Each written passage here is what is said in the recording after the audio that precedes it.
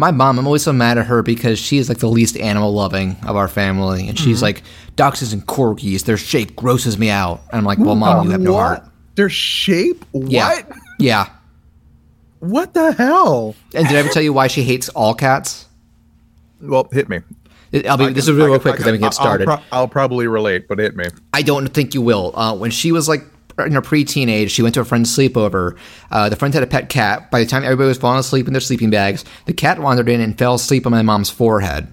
It didn't do anything past that, but she spent the whole night awake and terrified because she was convinced if she moved, the cat would attack her. It didn't. And so by the time that night over, she was like, all right, I'm convinced now. All cats are evil. I can see that. I can honestly see that. Since we lost our previous cat, we've allowed Jonesy to sleep in a bedroom with us, and he's had a very, very nasty habit of climbing up behind our heads and just staring at us, and I fucking hate it. You wake up and there's just a cat creepily staring at you. I hate it so much. He's a cute cat, though. He's cute as shit, but it's a ruse. It's such a ruse. He is a liar and a thief, and he has kept me up so many nights. Cats are so devious, but I do love them all the same. Because I feel like I could say the same for my bird, only he's much more, he's not even sneaky about it. He'll just fly over and start biting me, going, rah, rah, rah, rah.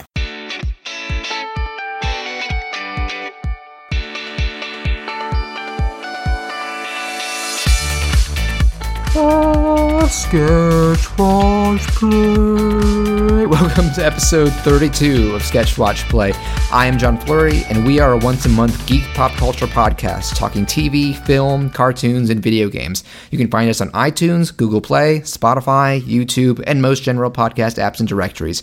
Please consider subscribing to us on your platform of choice to stay up to date, and also consider following us on social media. We're at Sketch Watch Play on Twitter, and we're also on Facebook.com/SketchWatchPlay. We encourage you to leave feedback on those, leave reviews on iTunes, or email us directly, sketchwatchplay@gmail.com, to give both feedback, about what you like, what you don't like, and even suggest possible topics for us to talk in the future. And this is a pretty big, significant episode, I feel, in several ways, both because of the magnitude of what we're going to talk, but also because of who our two guests are. It's funny how one of them is a first-time guest, but not a stranger to the show. Ladies and gentlemen, switching from co-host to first-time guest, Christopher Wade. He returns. How are you? Hey, everyone. It's been quite a long time. I hope everyone's doing all right. Yes. The episodes with the guests have been fun, but now this is the old school Sketch Watch Play format. We're bringing it back. Is that what you're saying? Yes. Though I don't want to get fans mixed up. This is not a permanent return just yet.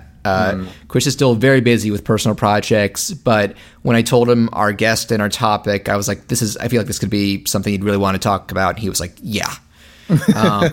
And our other guest, a first-time guest, but someone who I feel like you have a pretty active social media presence, Mr. Alan Denton. Hey, how you doing? I'm on Twitter. If you're within the Sonic the Hedgehog Twitter sphere, you've probably seen me. Yes, because one of the things you've done is you are one of the head writers for a little show called Sonic Boom. Well, I don't want to get me in trouble there. I'm not head writer. I was story editor. Sorry. That was my mistake. Yes, but involved on the script side. Head writer Bill Freiberger. Very guy. I'm not taking anything away from Bill. And you're no. I was me putting words in your mouth. Bill, if you listen to this, do not blame Alan for that mistake. But yeah, you have been involved in the production of the Sonic Boom TV series. And if we go back to our Sonic Cartoons episode where me and Chris reviewed every Sonic cartoon, we had a lot of good things to say about it.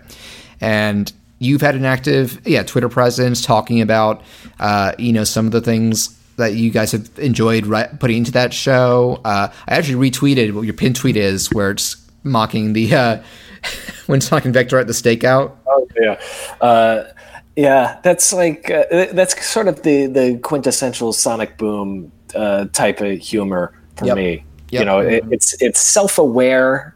The show itself being self-aware, but the characters maybe not completely being self-aware. That's the sweet spot. It can vary by the nature of the joke. Like in my mind, Stakes is perpetually self-aware, which is maybe why she's insane.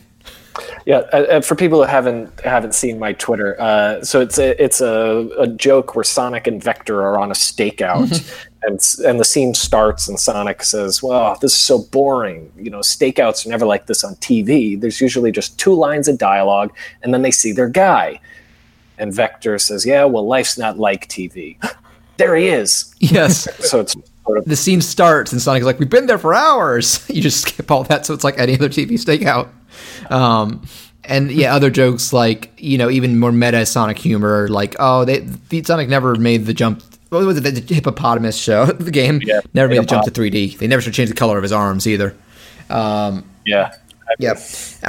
And you're also currently writing for a Nick Jr. series. Yeah. Sunny Day. I looked it up. It looks cute. Yeah, thanks. If you got a little sister, you should check it out. It's about a little girl working owns her own hair salon. Ah. And it's really cute show for kids. It's been kind of cool going from Sonic over to the preschool. Yeah. So. I will say right now, probably the main reason that I have you on this episode, again, shout out to Generation Animation, you had done a tweet a while ago saying you were interested in trying to get started on various podcasts, and they were the ones who reached out and did an interview with you about working on Sonic and just writing in general, and I thought it would be worth giving it a shot too, and thank you for saying you'd be interested, and you also picked a doozy of a topic for us to talk about, but I'm very excited to. Yeah. That is actually, I'd say both the fact that you are a writer involved in writing and what you picked, because Chris had dropped some clips from that show in earlier episodes. That's what made me reach out to Chris and be like, hey, I'm not asking you to come back permanently or anything, but I feel like you would really want to be on this episode. I really, really like talking about The Simpsons every now and then. Nice. I have a lot of good memories of it. Yeah, and this has been a good excuse for me to both revisit it and finally watch some classic episodes that I missed, but we'll get into that. And so just a real quick touching base. Chris, how have things been on your end with other personal projects and such? Anything you want to bring up? Things have been crazy, unfortunately. Crazy busy, yeah.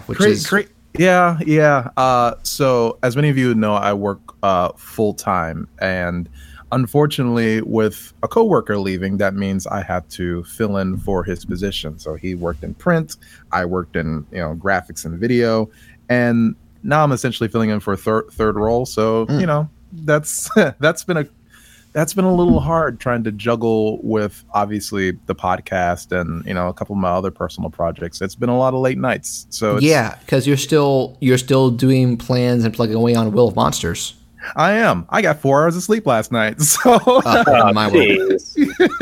So that was fun, but it's all good. Yep. I recommend people go back to our personal project episode to hear us talk about that. And I'm guessing the animatic is still on Vimeo. The animatic is still on video, and worth a watch. And I actually, sorry, I got the cat just jumped up in my lap. Hi, Jonesy. How you doing? Jonesy. I've actually worked on a teaser for the film itself, and I've gotten an animatic for it set up on Vimeo. I could send it your way, John, or even Alan, if you guys are. I'd love to see it. Yeah. So, I mean, that's as far as me being super busy as per the norm of my very fantastically boring life. That's about it. Yeah. Well, I know of at least 4 hours that you could have been working that you weren't. Yeah. How dare you get some rest? Myself, I'll be real quick. I finally managed to land another part-time job and a good fit for one. I'm working going to be mostly weekend and seasonal rush at a GameStop in Silver Spring. Ooh. Had my first 2 days, and I applied to it in like June. It took a long time for it all to kind of congeal into, okay, you got it. Stop. But I've had my first 2 days there. They went well, and I'll probably be getting back to it within the next week or two. Up to it's a seasonal job, but hopefully if I do it good enough, they'll keep me on past that. But obviously nothing is set in stone. Still working on, I finally brought it up on the last episode, the WarioWare Gold Reanimate, which Chris, you've actually told me you're considering applying for. Yeah, if I have some time next year, like I would my goal next year is to do a few more like reanimates like I did for the Kirby one. Oh yeah. We talked about Kirby. That was so much fun.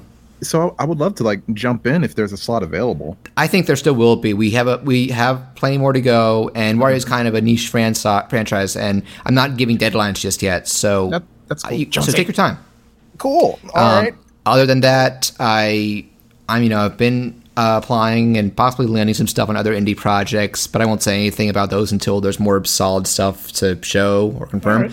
And lastly, I did go to another convention 2 weeks ago, finally, Anime USA, and I swear, just by fate, it ended up being the most packed with stuff related to the stuff we brought up on this show with me and Chris, one of which was I did for Chris. Oh right, that was the one with Jim Cummings. Jim Cummings.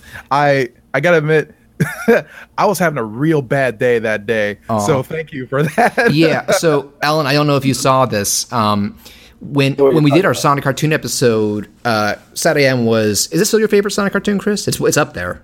What? Sad AM. Sad AM? Yeah, that was my favorite Sonic one. Yeah, we both enjoyed it, and we both took a minute to just like go gaga over that Robotnik and Jim Cummings doing it. Yeah. We both love him, and it's also a running joke about how much Chris's wife can't stand him because she just felt overexposed to him as a kid. But that dude's a legend. He was one of the guests there, and it was the first time I was aware of him being a guest at an East Coast con. And it was one of those where if you went to his booth, you could pay for an autograph, a selfie, or a voice message. Say hello to someone as a character.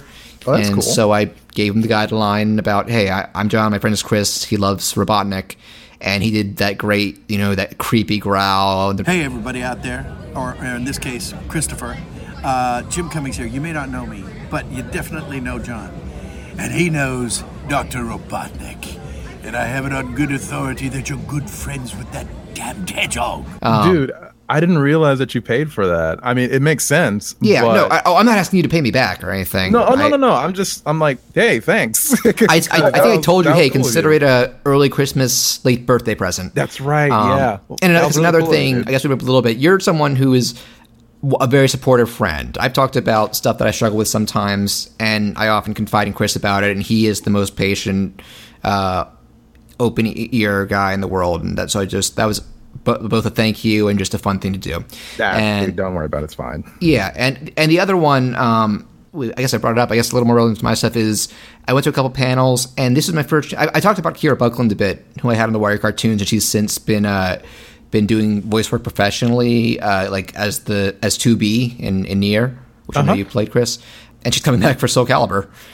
Cool. I guess she has been to East Coast cons before, but I hadn't seen them. So this was my first. I went to two panels, which was one was a solo Q&A, and one was because she's a big Pokemon geek. She did a Pokemon Go kind of guide thing, like bring up a lot of good points and stuff to try with like gyms and raids and such. And I tweeted DM before heard that saying, because we keep in touch occasionally on Twitter, would it be okay if I came up and said hi afterwards? And she was like, yeah, and just super fun casual talk. So thanks, Kira. And lastly, I went to another panel. It was another actress, Karen Strassman, who has done a lot of both voiceover and TV work. She's on Preacher now. She's done voices in Persona, Sonic. She's the voice of Rouge now, Fire Emblem. And it was about making your craft out into a career and a lot of kind of eye-opening stuff. I felt it was something reassuring because there's so many. You know me, Chris. I have so many doubts and like self-criticism about my work, and I was just shocked to see someone who's been doing this for like upwards of 20 years talking about how she still experiences these things. It was a little it was interesting, but it was actually kind of comforting because I had long assumed that was not the case. So yeah, great times there. And we're kind of on a little time budget there. Alan needs to be off within 3:19 now on our side, and so we're aiming for 4:30 here to be done. I asked you guys if it's okay for me to bring up one piece of recent media before we tackle our main topic. And it's not one that either of you have tried or are planning to anytime soon, but the internet has kind of blown up about it, and the game is such a major time sink on its own. So, Red Dead Redemption 2. Nothing means more to me than this game. I would kill for it, I would happily die for it. I wish things were different, but it weren't us who changed. Now, go for it. First off, do either of you have familiarity with the first Red Dead or the Rockstar's open world games in general, like GTA and the like? I've got some familiarity. Just a little bit. I know of it. Okay. I've played the GTA games. They also L.A. Noire was Rockstar, right? Yeah, that was one that was developed externally technically, but they had a hands-on and published it. So yes. Yeah. So that, but I haven't played Red Dead. Okay. Yeah. Bullies, I think, is another really underrated one. Same template, but it's a boarding school and you're a teen with like a bike. I'm one of many who hope they still make a sequel to that.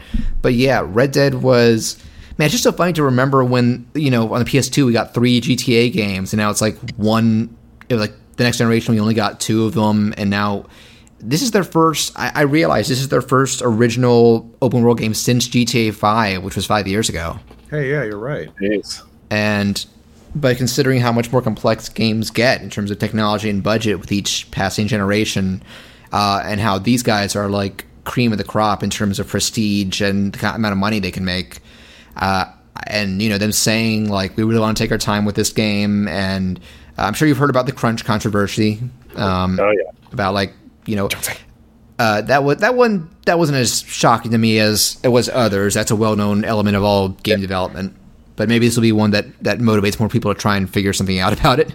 And another thing I noticed, most of their games like this usually have 1 or 2 of their studios working on it. This one, every studio they had worked on this game.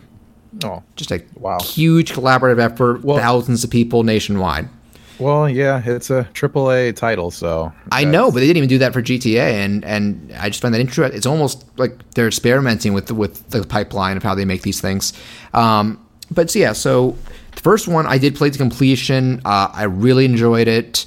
I think the Western and time period setting brought with some unique mechanics, like forget cars, here's horses, and the unique facts they can bring. Old school weaponry. That the grit and dirt of the old West, and even like both it and this sequel are kind of commentary on when the old West started to die out, and that also meant the end of those roving gangs of bandits. Once the civilization there got more industrialized, more figured out, and it was clear there was less of a place for them. Mm-hmm. But the interesting thing is that this is actually a prequel. So do either of you know who John Marston was in the first one, the main guy? I don't. No. In the first one, you played as John Marston, and basically the premise was he was someone who had been part of like a robber gang for a while, but left to raise a family and go straight. But the FBI decides to take his family hostage and be like, you got to track down and bring back your members if you want it back. So, and this is a prequel taking place, I think, like 12 years before, and you're playing. It follows that actual game when they were still together. So John Marston is a side character this time. They even brought his voice actor out of retirement. I had read he retired acting to be a focus on raising the family, but the role meant a lot to him, so they got him back. And so instead, you play as Arthur Morgan, who is kind of like. I think it's cool that he's not just the same character again. He's older, more grizzled, even more than John is like a decade later in the first game. And they're both games that incorporate that kind of morality idea where they have like a meter of red and blue for like, oh, you did something evil, you get negative points and that. So it's kind of like the Catherine thing. Yeah, or if we're talking other open worlds like Infamous or Mass Effect and Knights of the Republic. All right. And they've really fleshed out and added more things. Like one crazy thing they've done, like I can't believe the amount of functions and additional mechanics they've done. You can hold L2, I'm playing on PS4, on any like extra, any person that you see in a town, and you can choose to greet them, antagonize them, or rob them. And same goes for your comrades at like the camp, because you can always go back to this camp where your other friends are hanging out. And so obviously you can play Arthur as a bastard who's going around being shitty like that. And people will react to him differently. Like I early on, I got into a brawl in one town in a story mission. Next time I went there, all these people were just commenting like, "Hey, you better not be causing any more trouble." Like, there's a very tangible sense of some of the stuff you do affecting the world. So, story-wise, does it take you down a different path if you're choosing to be noble? Yeah, well, yeah. I to some degree, I can say for sure, yes. I think they're saying like certain decisions, like early on you have a mission where, because you're on the run after a heist gone wrong and you're on another area, and you're talking in this town, this one guy goes, wait, weren't you at Blackwater, and which is the town that went wrong, and he runs off trying to report you chase him, he panics and falls off a cliff and is hanging on for dear life, and so your choice is let him fall or save him.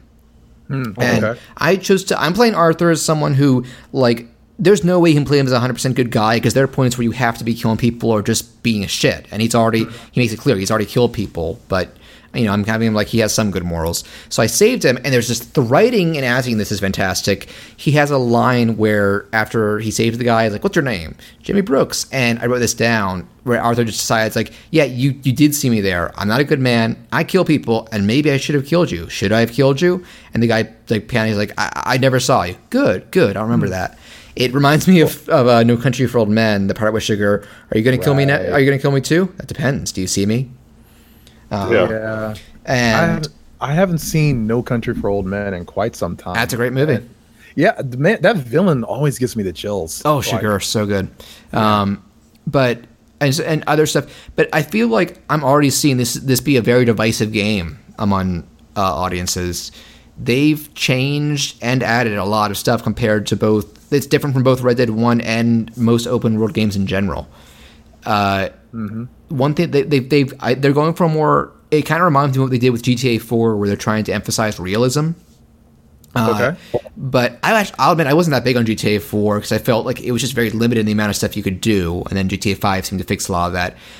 This also, thankfully, has a lot of stuff to do to go along with the realism. It's just stuff like when they do the thing of when you kill a guy or an animal and walk over to the corpse and you can do the loot. It's not an instant hold a button and it just says you got this. Arthur has to like lean over and go through their pockets and such, so it takes longer than you would expect. Or when you kill animals, either skinning them or picking up their whole carcass, stowing them on your horse and riding to a town to sell them. And there's also other stuff, like there is mostly not a form of fast travel for one. You can unlock one because you can upgrade your camp by giving them money, and one of the features you can unlock is fast travel from there to other towns, but you can't do it the other way around. No. Like, they encourage you, ride around, explore, enjoy things at your leisure. It helps that it's a gorgeous game. I don't know if you guys have seen any trailers, but I have. Incredible looking. So when it comes to like open games like this, I tend to be a dick about them. Not in a sense where, I'm going to be the bad guy and do bad things. I kind of just avoid the story as long as possible and just get myself into trouble. This is a great game for that.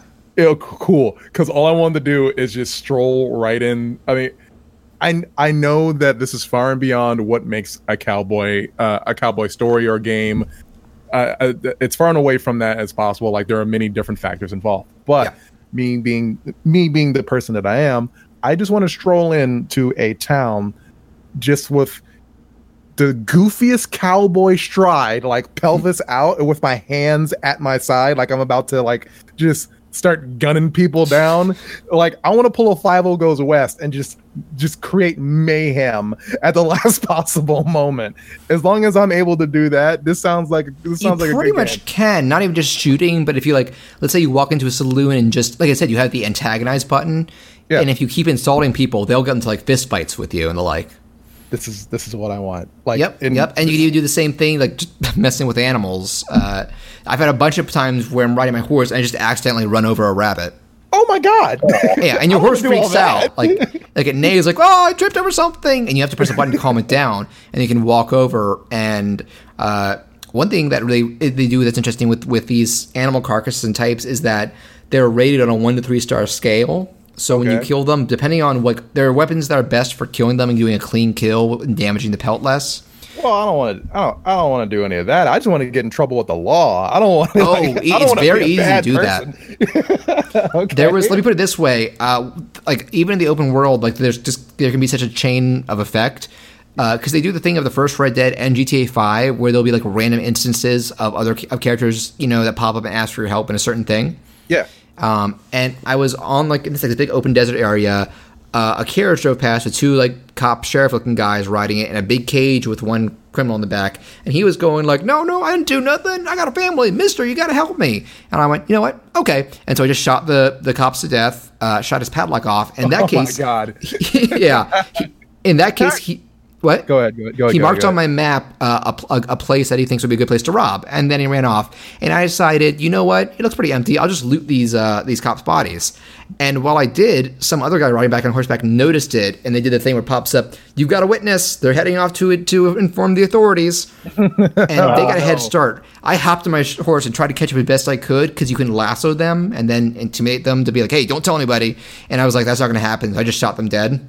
And a few seconds after that happened, two other people rode by, and it was like, these witnesses are driving off, and I just finally went fuck it and rode away so I wouldn't be found then. And then the idea is you can go to post offices and pay off your own bounty. That happens from that. Wow. See, that guy who saw you, it kind of reminds me of that really old Simpsons joke where Homer's like, he like sees the aliens for the first time, and he's like, "Don't eat me. I have a wife and kids. Eat them." And it kind of feels like this was that situation. Oh, I will also say, Patrick, my brother, who's been a guest on the past, he's been playing the game a lot too. He had a really crazy encounter where with a random, it was like he was in a town and some kind of prostitute-looking lady was like, "Please come in and help me with this guy." And so he went in assuming he was going to protect her. Turns out she choked him to death and was like, "Hey, can you dispose of the body?" So he picked it up and took it and dumped it in like a pig pen. And then the exact same thing happened. Somebody saw him. He killed the guy, dumped him in a pig pen. Somebody else saw him. It's just, some of it is up to chance. But I feel like even when that stuff doesn't go your way, it's very entertaining. And it adds to how alive this world feels. Is there a demo for this game at all?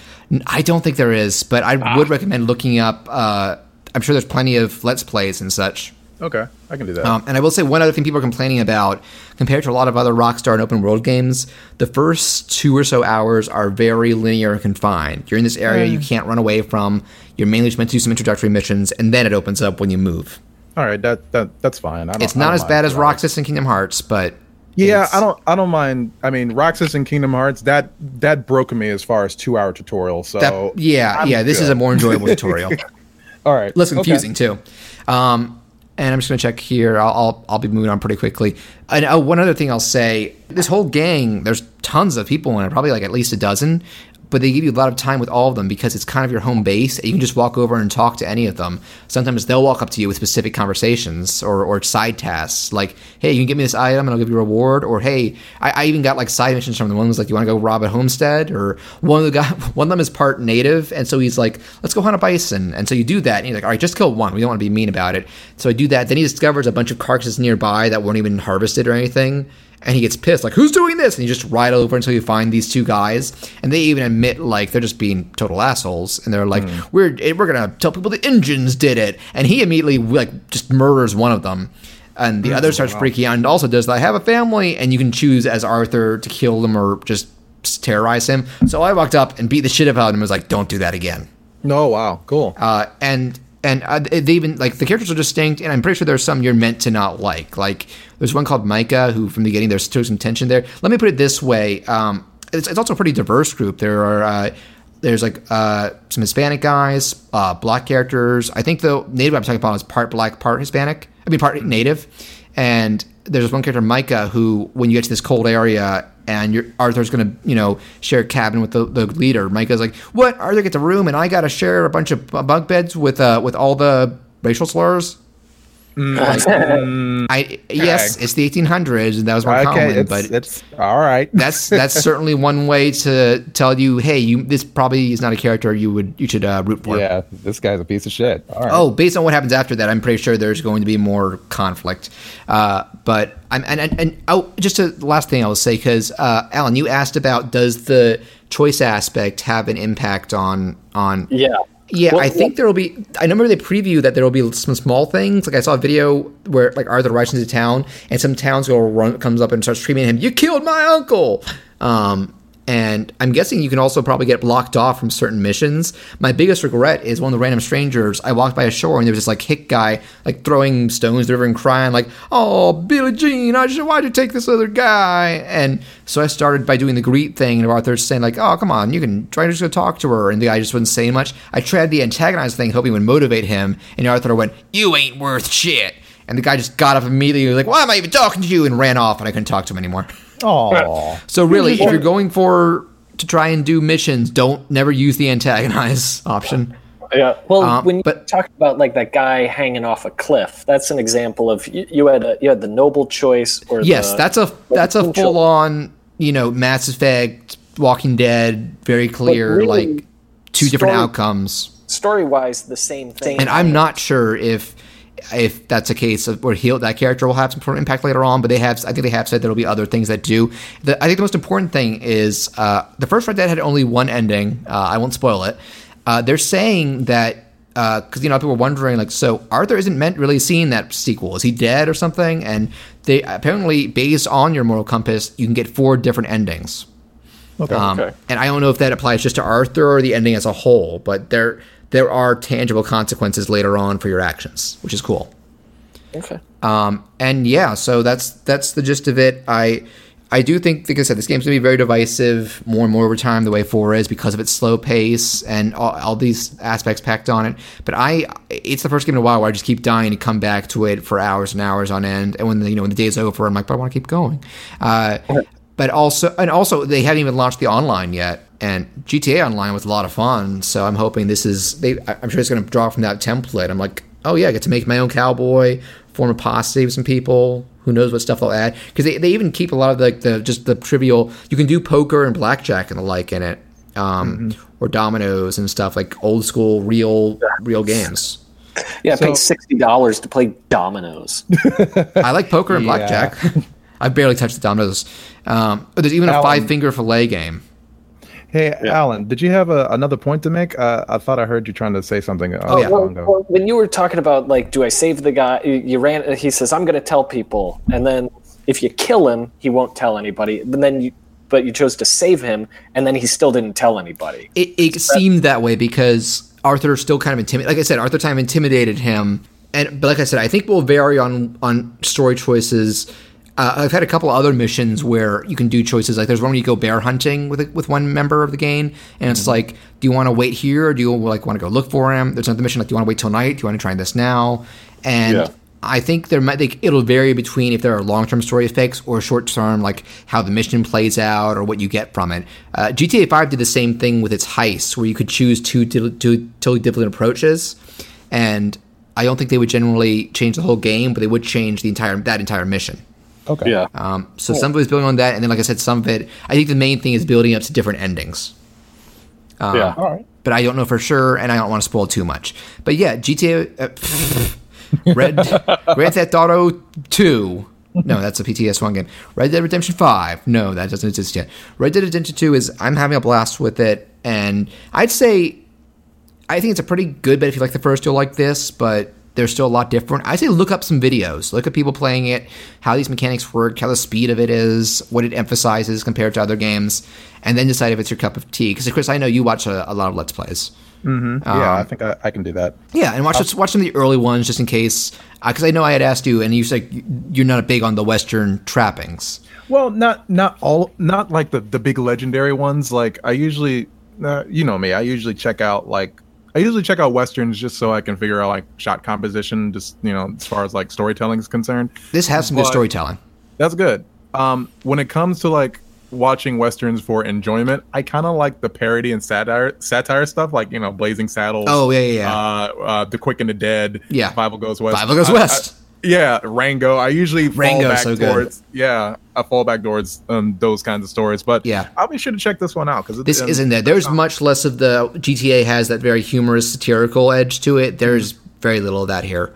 Cool. It's much more solemn, but it has strong characters and writing. And I like that they push a little more for inclusivity in the supporting cast. It would have been cool. would have been cool if Arthur himself was like a black or Hispanic character, but I'll take what I can get. So yeah, it's out now, PS4 and Xbox One. I am hearing people say the Xbox One version plays a little better visually, but I'm not having big issues on my standard PS4. So yeah, that'll do it for this game, and I'm going to stay what we have, and we're going to jump into a doozy of a topic. Yep. Oh, yeah. On April 19th, 1987, America first met The Simpsons. As the weeks went on, so did the cartoons. As wacky as those kids were, they were no match for Captain Wacky, later renamed Homer. Now, when I reach out to Alan, and the way it works when we have guests on is that I always tell them, so what are some topics? We tell them, the kind of stuff we follow and that we discuss. And I say, what are some topics related that you would like to discuss? They gave us a couple ideas. If Chris is on or another guest, then I send them a list and say, like, here are the ones I would like. What about you? And in this case, when I sent Chris the list and Simpsons was one of them, he responded in all caps, Simpsons. And I was like, this is, that was interesting to me too. This is I feel like this is a no-brainer. And that was one of the reasons that I had asked Chris on, both that, Alan has a history in writing, and writing is something very important to both me and Chris that we've talked about and critiqued. But it did hit me afterwards, like, man, we are tackling something gargantuan this time, because I'm hard-pressed to think of an American animated series that has had such a seismic impact on both its own industry and TV and pop culture in general. The Simpsons was a game changer. Seismic is the right word for it too. Like, it's amazing just how much of an influence this show has had on our society, especially since, like, when we were kids, this show was in its peak, basically. At a certain point, yeah. I think that's what we're mainly going to focus on too, is that we were into it in what people generally consider its golden age. Say I want to talk about The Simpsons. I mean seasons 1 through 9 of The Simpsons. Yeah, that's generally considered the golden age. I know it's still going, and it's been going for 20 years. Yes, and it will never stop. I still view season 8 as late Simpsons. You know what I mean? Yeah. Late Simpsons from our point of view. Oh. Alan, you used the word. Used the number 20. Oh my God! I think I died at that moment because I feel so old. Oh, how many seasons it has? Yeah, I'm gonna Google. I think it's more than 20. Well, they're going to season 30 this year. Yeah. Jesus. Say 20 years beyond. Yes, Wikipedia says 30 seasons and 643 episodes. It's nearly as old as I am. Wow. Yeah. It started in, I believe, 1990. You've never lived without The Simpsons making episodes every Sunday. I don't have memories of life before that. Wow. Yikes! That's nuts. That's so big. I can't. Yeah. All right. Sorry, I just had to gush about that. Yeah. So I will. So starting off, like, when do either of you remember first learning about or getting into this show, and like your experience of it in those days? Like, which of you wants to say that first? Alan, you're the guest. Well, go for it. Sure. Well, I mean, I was born in 1984, which, so I was in kindergarten, 1991, and so I remember The Simpsons were around. I was first exposed to it in like T-shirts and hats that said shorts and stuff. It was just sort of the general attitude thing that little kids wore, little nylon hats that said "Don't have a cow, man." Oh, it was all Bart. Yeah, 100% Bart. And so, like, I knew it was culturally around. My first memory for The Simpsons, I remember looking through like a TV guide, and the Sideshow Bob's second appearance was in the TV. Is that Cape Fear? No, it's Black Widower. That's when he marries Selma. Yes. And so, like, I specifically remember, like, looking up, what's going to be on The Simpsons this week? So, what was that, like 1992 or something? I was watching, I guess, on a weekly basis by then. I don't remember the first time I watched it or anything, but it must have been first grade or something like that. Mm-hmm. Chris, what about you? So I'm with Alan on this because The Simpsons has it's kind of been a part of society since my waking moment. I was born in '84 too, but I wasn't. Obviously, I was just some chump kid that was just like, I want that, I want this hat with the Bart on it, and do the Bart man. It was so. It was just such a normal thing, but when I realized as I got older how big of an impact The Simpsons was probably one of the first shows where I actively threw a fit when they did not show it on Sunday. Ooh. And I was a kid, and I guess they were showing a football game, and I suppose this was like, I'm from Maryland, so the Redskins are a thing, unfortunately. And I think they're doing a little better this season, at least. Well, yeah, that's neat. I remember when they were super great, I guess. Yeah. But The Simpsons just did not show that Sunday. That's been a real problem with Fox. I remember Futurama had so many episodes preempted. Yeah, and and whenever we sat down to watch a show, we would all me, my father, my I'm sorry, let me back up. My grandparents and my father and myself, we all lived in the same house, so we would watch television together. And Simpsons was my show. It was kind of more heartwarming back then, kind of. But when it didn't show, that was the first time I remember getting a whooping because I was stomping, I was screaming. I want my Simpsons! Yeah! Well, nobody in the house had the power to fix that. Yeah, they were probably telling him that, and he was like, I don't care! Yeah, my feeble 4-year-old whatever mind could not fathom that my parents had no authority to give me what I wanted. You have a remote. You have authority. Right? It made no sense to me. So as I grew up, I started realizing that, okay, shows have time slots. Certain things happen. Not every show is able to broadcast like it should. That's fine. Mm-hmm. But as I looked back, I was like, that was the very first show I actively threw a fit about. At least one that I can remember. Mm-hmm. And it was the goddamn Simpsons. Good pick to have a fit over, at least. I suppose. Yeah, this is... sorry, go on. Let's continue. Well, do you have anything else? I guess that's your overall introduction? That's my introduction so far, yeah. Okay. Mine's a bit different. I think for one, I'm a little not older. I'm a little younger than you guys. I'm an 87 kid. Mm-hmm. So when it started in, I think, 1990, I was like 3. Like there was no chance I would even be super aware of it. But once I hit like first grade, second grade, and it was, ingrained in pop culture, it was like, it was unavoidable pretty much that you would hear about Simpsons. It was probably syndicated 5 days a week. Yeah. Oh, I'm getting to that. And I eventually did, because, even at an early age, I wasn't at the point where I was like, I want to study and make cartoons, but I was like, yeah, I love cartoons. Animaniacs is on, Tiny Toons, all this other stuff. And I was begging my parents, the Simpsons stuff sounds cool. Can I watch it? But my parents were aware of it, back in the day being a raunchy, envelope pushing cartoon, not for kids. And they were not taking any chances. They were like, John, you're not watching that. No.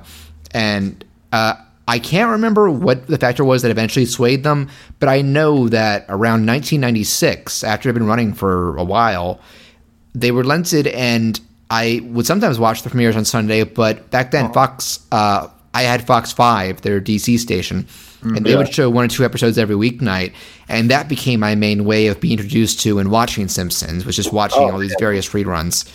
And man, I just remember looking back, I just now associate it with come home, play some N64, or watch some Fox Kids and Kids WB, and then at I think 6 or so, watch an episode or 2 of Simpsons. And it became a daily tradition for me and my brother. I guess my brother was 3 years younger than me, but I guess my parents were just like, screw it, just let him do it.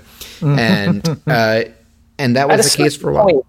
There's no fighting it. It's culture. It's happening. Everyone's going to see The Simpsons.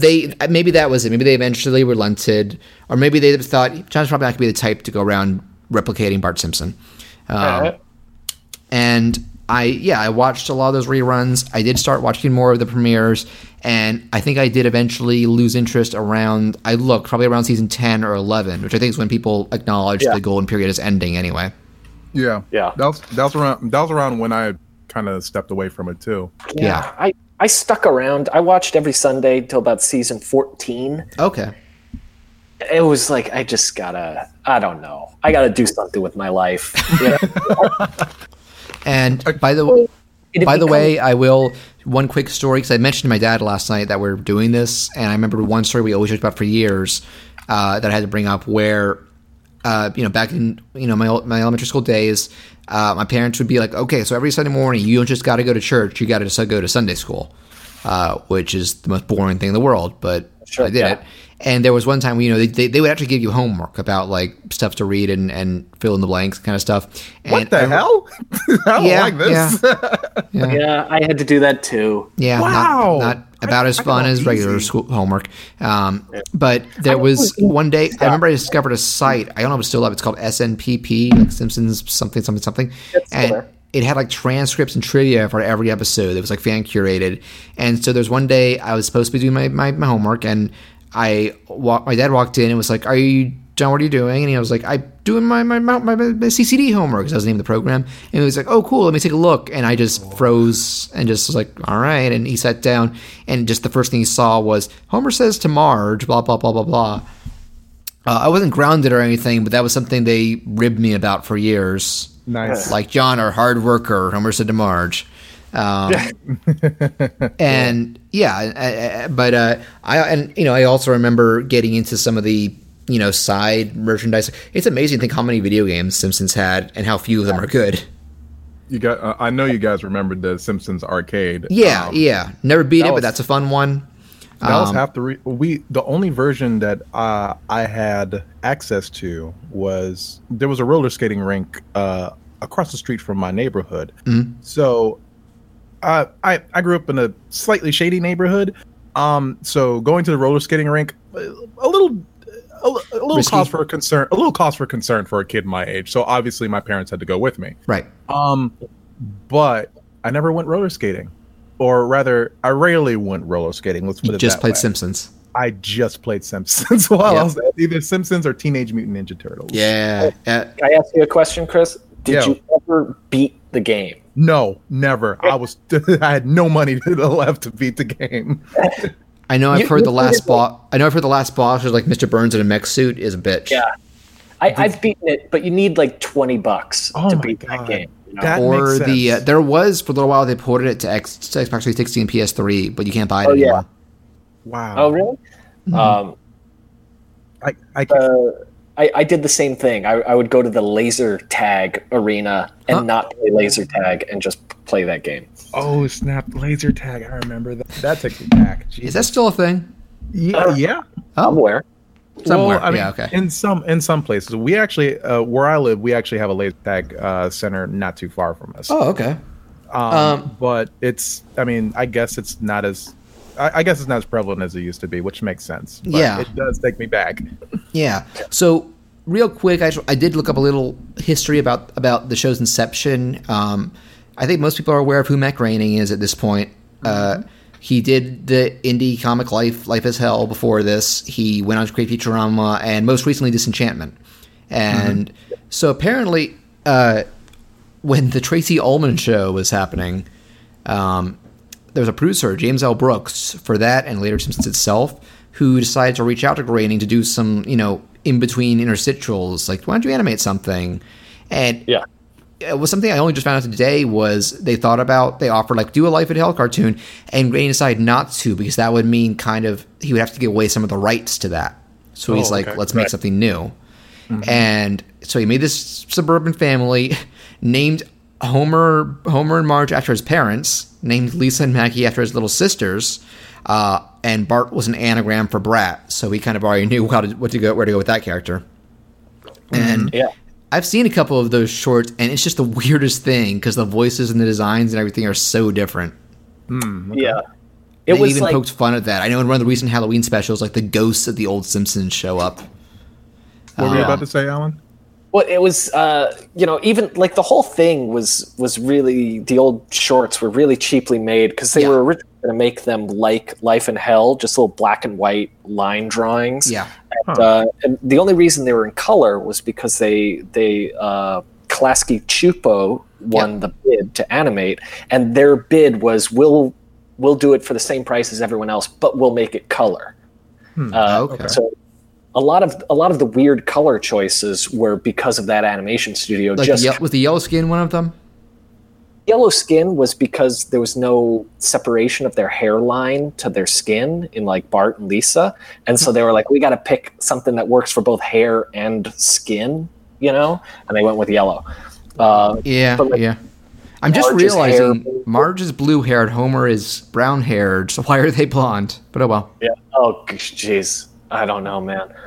I thought every now and then on The Simpsons, I thought that, and I might be misremembering this, but I thought that they state that blue isn't really Marge's actual hair color. Oh, she colors it? Yeah. I mean, when they showed her as a kid or in school, it was still blue, but maybe you're right. I think it's called gray. Okay. Her sisters and her mom are gray. You might be right. Mm-hmm. But so after that happened, it did well enough to get picked up for the show, and it was neat to see kind of like, I'm not super big. I like the first season more in the shorts, but you can still tell they're finding their footing. And then by season 2 and 3, it kind of morphed into what we know it as. Oh yeah. And one other interesting thing I'll say, and then I'll let you guys say some stuff. I feel like The Simpsons, a very core part of The Simpsons to this day, is it introduced me to the concept of satire. Because when the jokes aren't about the characters themselves, there's always a bunch of like snide little, even offhand remarks or visual gags about shitty aspects of society and lampooning that kind of stuff. That's true. Yeah, there's definitely a lot of elbow ribbing as far as like, isn't this weird when you really think about it? Yeah, about all sorts of stuff. It's like, it's not like South Park lampoons like celebrities. Like it would do that sometime, but it would be like, here's stuff about, commerce, here's stuff about politics, here's stuff about world relations or just business, just whatever they felt like. Yeah. It was always a trip, and as a kid, it would always kind of fly over my head. Yes. Life's not really that The Simpsons, and now that I'm 33, I'm like, oh my god. Yeah. It is. It's just not as comical. And they're still keeping that going. I've seen they've been doing like web shorts about Trump and the voting process. Yep, I've been seeing those as well. I remember the main joke is Trump's toupee is like a cat living in it or something. So I've been talking a lot. What are some other things you guys would like to bring up? Well, let's see. I have a lot of memories besides me throwing a silly temper tantrum as a kid. You got any memories on your end? Do I have memories? Well, it was really with me, it was kind of the volume of the show that I watched, because once it's syndicated to 5 times a day, I grew up in New Jersey. Good fortune. I'm sorry. I'm going to have to cut you off real quick. Did you just say 5 times a day? See, in New Jersey, we had both the New York affiliates and the Philadelphia. Oh my God. And did they show different episodes? So there was a narrow period where like Philadelphia was showing The Simpsons from 6 to 7. Okay. New York was showing it from 7 to 8. Mm-hmm. And then there was also like an 11 o'clock one on one of them too, and I would try to watch all of them. And were they usually all different episodes? Usually, yeah. You guys can't see it, but my jaw is just left wide open. If you told me this as a kid, like, John, where were my parents, right? No. So awesome. No, this sounds amazing. Me and John, we grew up in the same tri-state area, so we only got like 2 Simpsons at best. Yeah, it wasn't always 2. It was a bonus when it was 2. Yeah. So when I hear 5, I'm like, clear. He must have meant a week. He must have meant 5 times a week, once every day, like because we can't handle that much amazingness with Simpsons at its peak. And that wasn't enough for me, because I went on. Wow, that's awesome. VHSs, I bought the entire collection on VHS. Yeah, which I was keeping up every Sunday, and so it's just like I don't know. It served me well. It was good. Animation writer watching the best written animated show ever all the time. has served me well, and it's probably why I'm here at all. But man, it would be so embarrassing if The Simpsons turned out to actually suck. You know what I mean? Well, some of it does nowadays, but thankfully not the stuff you watched. Yeah. 5 times a day though, that's a lot to absorb via osmosis. Just like, man, I was like, I can't even fathom just 30 plus years. It's no wonder he got into writing. I mean, it makes sense. I mean, that's great, dude. I'm super jealous. Yeah, I can't. You're saying you're jealous, but you sound like you pity me. No, I'm actually all right. So I think he's just kind of overwhelmed. It's jealous. It's jealousy. I'm overwhelmed. I'm also really angry because I mean, obviously, Maryland sucks. So. Yeah, they stopped you from winning that Pokemon contest. Oh my God! Don't get me started about that. That's a deep cut. If any of you listeners are from the DC tri-state area, Maryland, Virginia included, I don't really believe it sucks. It just really blows that, man, that broadcasting opportunity that was like 20, 30 years ago, being able to watch that much Simpsons without recording it. That's awesome. So you're saying Maryland went from suck to blow? Well, don't put words in my mouth, John. I'm trying to keep friends in Maryland, okay? I get it. So here's a mistake that I made, though, because a few years ago, Matt Groening was honored by the Writers Guild, and so of course I went because of course, and so then there was like a cocktail thing, and I had a chance to talk to him, and I told him that I watched The Simpsons 5 times a day. Mm-hmm. Oh. Cool. He was just sort of like, ugh. Wow. Come on. Hey, Matt Groening's made some mistakes in statements recently. I think we'll get to one. But there weren't, well, I can't say there weren't a lot of choices, but I mean, The Simpsons was funny. Can you blame someone from binging a show that 20 years later you can actually binge automatically? I mean, yeah. Oh, I want to say right now, the way I caught up on it, and I recommend it to anybody, there's a site now called Simpsons World. Oh yeah, I think you mentioned that. Yeah, it basically has every episode, maybe not every recent episode, but all the first 20 or so seasons with some little commercial breaks for streaming. Yeah. And if you log in with your cable provider, it's pretty much unlimited. That's cool. So that's really convenient. Yeah, and it even has bonuses. You can actually listen to it with the commentary from DVDs. Okay. You can have a sidebar with the script or noting what the trivia about what they're referencing. Because there's so many references in that I'm still not even all familiar with. They make some deep cuts. They used to sell those books, the complete guide to our favorite family Simpsons books. Forever and such.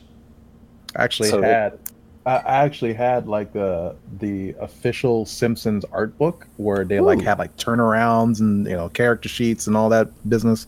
I'm unaware of this.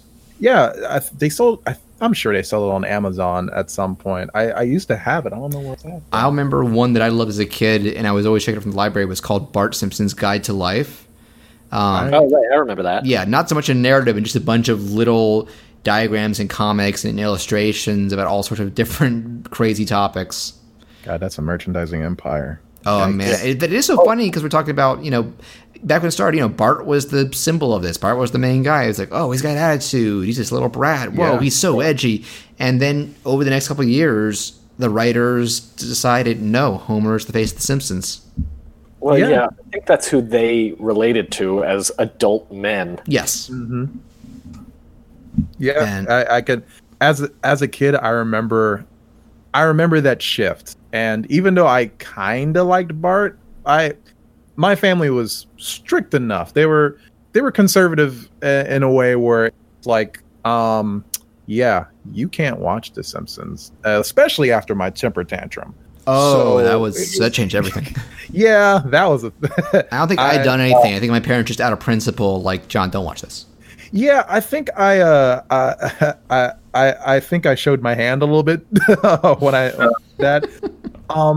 But even so, when I was able to sneak away and actually watch The Simpsons religiously, I never really caught on to Bart. I thought it was a cool, funny cartoon character. Bart's great. But yeah, Homer's where when it's it at. comes to When it comes to what? about him at the time, and I was like, I love can this you hear show. The end. That's all I got at that point. Okay. I'm sorry, you kind of cut out for a bit, but I did get the end point of that. Cool. All right. I got it on my end, so we can continue. Great.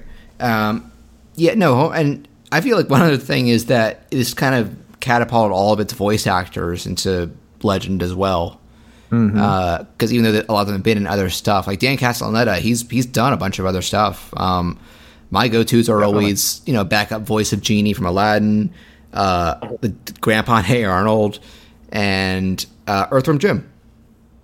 He was in really? The cartoon, yeah. Huh, I didn't know that. Oh, yeah, he's been in a bunch of stuff. And Nancy Cartwright has, too. What? I sent him a fan letter as a kid. He sent me an autograph. Oh, Cool. nice one. Yeah. What did it say? I don't know. It was just saying I like The Simpsons and I think you're good or something. I don't know. It is But funny. he sent me an autograph. Yeah, it is funny. Have you seen what he looks like? Yeah. I don't think I have. Let me Man, look it up real quick. you would not expect Homer's voice to come out of this guy. He's like a skinny, kind of bald. He looks like James Taylor almost. Yeah, he's such a boring looking dude. But all these crazy voices can come out of him. I always think of like voices like Mayor Quimby or that lawyer. Please sign this saying you do not say Itchy and Scratchy. Kind of stuff. Oh man, Itchy and Scratchy. Like even now, I can't believe how brutal those shorts can be. Oh, definitely. So, okay. So, what are you guys? What are your favorite Itchy and Scratchy shorts, guys? I know this is kind of. That's it's not tough. really off topic, but That's tough. Prepared for this, but yeah. I need to. I would have to catch up on them. I can remember individual moments, but not so much which ones they're from. All right. I got one. I think it was called "Flay Me to the Moon." Mm-hmm. That's sounds where really Itchy familiar. takes Scratchy's, ties it to a rocket, fires it to the moon, ties his tongue around the moon. I remember that. No. And reels the moon in to fall on Earth and murder him. Wow. I'm Oh just my- thinking about the Itchy and Scratchy movie episode at the end where they finally in the future see it, and old Homer's just like, "Which one's the mouse?" Itchy. Itchy's a jerk. He is. Yeah, he really. Yeah, I know they were pulling like the whole. Everybody knows they're pulling Tom and Jerry at this point, Yes, but it's like, but with the violence ramped up to an absurd amount. like if I hated Jerry before, I was like, man, I really hate. Yeah, Jerry. I didn't hate Jerry, but I do kind of hate Itchy. So, Chris, what's your favorite Itchy and Scratchy? You asked the question. I guess my favorite Itchy and Scratchy episode was, it's the one where, you guys remember the episode where Marge gets to write Itchy and Scratchy? Oh, she doesn't change it. Yeah, Yeah, and she changes it, but it's wholesome. it's horrible. And everyone freaks out. It's like, The kids They just know- give up and go outside. well, they know, and the Itchy and Scratchy no longer had those simple black eyes. They have those Bambi eyes. They look like dilated. They look high, and they're just like on rocking chairs Like with they were weird voices. sedated, Lemonade, right? you're Yeah. my best That's- friend. Lemonade? Please, I made it just for you. You are my best friend. That's the right word for it. They look sedated as hell. And as the kid, I'm watching now. When you're inundated with Itchy and Scratchy as like a staple for this show, And then that happens. and then that happens, my world broke. I was like, Yeah. "Oh my god, Should what we is talk? happening?" Should we talk about Poochie? We should talk about Poochie. Yes. Get you on the flip side, dude. Meister's not. I love that the scene from that, the line from that scene that became legend was, "When are they going to get to the fireworks factory?" Was that well? It was Milhouse. He was so frustrated. And then the end when nobody wants to admit it's terrible, and Mo's like, you should be very proud, Homer. You got a nice house." God. I always reference, I have to go now. My My planet needs me. And the Yeah. cell just lifts up. Note, Poochie died on the way back to its own planet. Yeah, I think that's how Frank Underwood dies on House of Cards. They lift a cell of Kevin Spacey and they just Photoshop him. So Kevin Frank Spacey died of playback. died on his way. Oh, I'd love that. But also, like, times like that when they get into the itchy and scratchy, like, making of, I just love that it's these animations seem both like doing loving tributes and skewering the animation industry. Yeah. Like the higher ups who just don't know what they're doing. See, I have no idea how the Simpsons budget is covered, but it always felt like whenever they had the chance to play around with Itchy and Scratchy, like a lot of extra work went into Itchy and Scratchy. If you watch the Itchy and Scratchy movie episode, they do a scene where, like, here's a World War II cartoon of them killing Hitler, and it looks so much better than, like, any other Simpsons animation. It's very odd. Yeah. The movie itself was something special. Yeah, the movie was. I mean, it's a theatrical budget, but they did a little more. There's a little more like follow through motion and kind of stuff overlapping, especially with like Marge's hair and the like. So what are our favorite Simpsons episodes? I guess is where we should be leading into at this point. Alan, do you have any you wanted to bring up? It's always a hard question because I kind of separate the episodes into categories of like I don't know, rather than a global favorite Simpsons episode, I think what's my favorite Bart episode, what's my favorite Lisa episode. Yeah. I guess any one of them. Yeah, I have a very soft spot, and nobody ever picks this one, so it's feel free to disagree with me. I love Bart Gets Famous. Is that the I Didn't Do It one? I Didn't Do It, boy. Yeah, that's a good episode. That's usually the reaction, like, yeah, that's fine.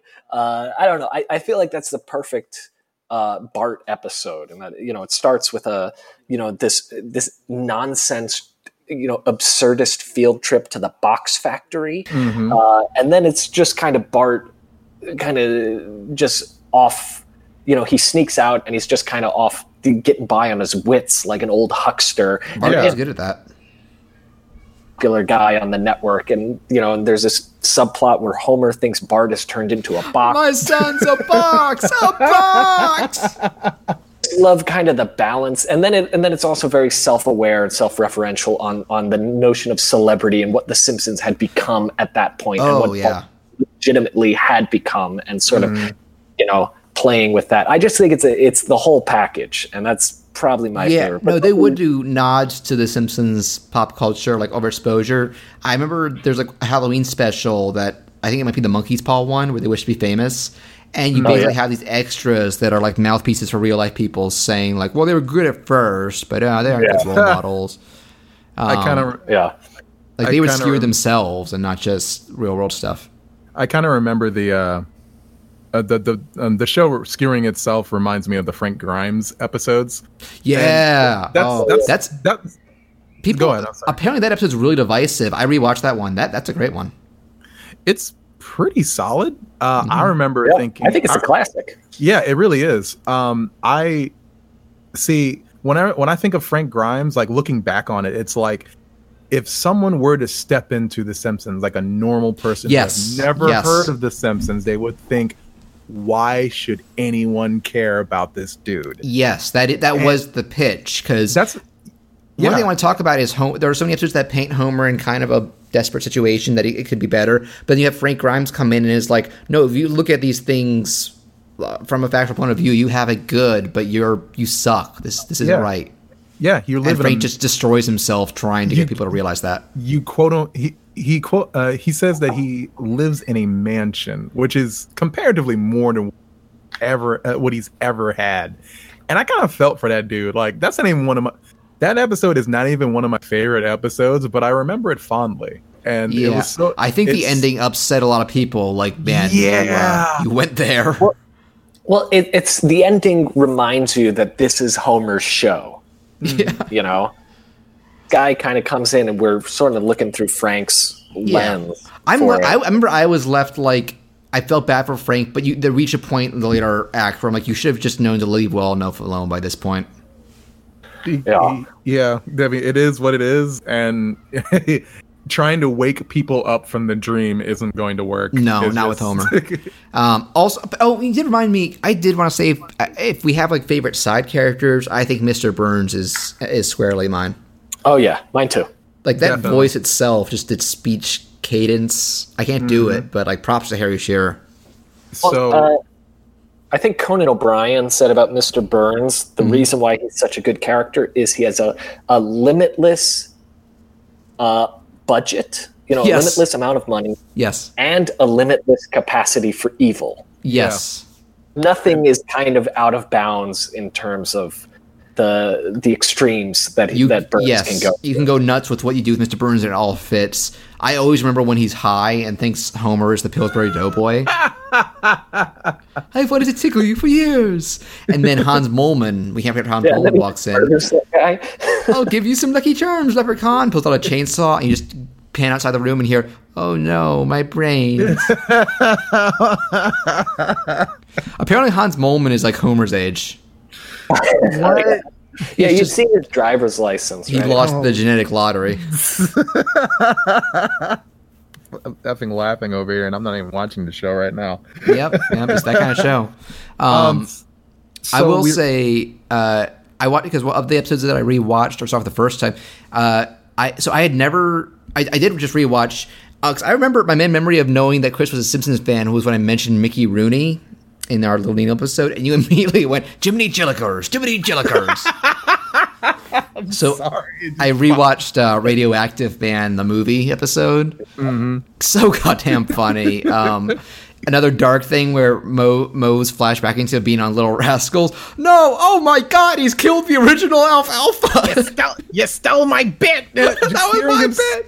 Just hearing him say that like a billion times. It still rings in my memory. Yeah. I can't believe just how much of it. I mean, on the upside, the original Alfalfa was just an orphan owned by the studio. Oh. It also, oh my god, the Homer the Clown episode and the Krusty Burglar. So many lines have become memes, and I always remember it. Stop, he's already dead. You cut out mentioning Homie the Clown. That's the Krusty Burglar episode. Yeah, I was about to say that's actually on my top 5. It's a good. It has one of the best endings, like just abrupt because the whole thing's about owing money to the mafia, and they finally corner Krusty. It's like you owe me $48. Here's 50 and 2 and change, and good day. Yeah. And do we change? And do we think? Or I'm seeing double 4 Krusties. Oh my god, that's maybe the single greatest joke I think on the whole. So many just blinking you miss it lines. My favorite bit is it's such a subtle thing just seeing Homer just sink into clown madness when he first sees the clown billboards, and he's just like, it had no effect on me whatsoever, and he clearly hallucinates. He sees them at the family as clowns, and Marge's like, what is it, homie? When he... Way back long enough. I'm going to clown. When he says, Marge, and the camera slowly pushes in on him, I lost it as a kid. Like, like I understood, like, it's over. He's already gone. He's too far gone. He's already dead. He's already clowned. That was the scene that cracked me up as a kid. I'm like, oh my god, that's brutal, but it's so funny because there's that guy, Homer, it's an act. Just stop it. So and the kids are so screaming and crying. So oh my god, with the Gabbo episode, when that dummy takes Krusty's limelight, and Krusty has this dummy on that's just like falling apart, and every time it happens, the kids scream. He throws them into the audience. They just keep screaming and screaming. It just keeps getting worse. Yes. Oh, all right. So double backing to Homie the Clown. Yeah. The reason why this is one of my favorites is because this was the one time I convinced my grandmother, after years of her telling me not to watch The Simpsons anymore, and me sneaking away and watching The Simpsons, I was able to formulate words enough to say, let me convince you to give this show a chance. Did you show her that one? I showed her that one, and it wasn't. Thankfully, it wasn't about Bart anymore. It was about Homer, so I had a clear type advantage. So it's super effective. Yeah. So we went into Homer doing taking the college course, and everyone's giving their introductions. I want you to say where you're from, and everyone from this place. I'm from Michigan. I'm from Texas. I'm from New Hampshire. And Homer, God bless his heart, says Homer as loud and as fast as possible. And at that moment, me and my grandmother just die laughing. And she's like, after she wipes away the tears, she's like, I get it.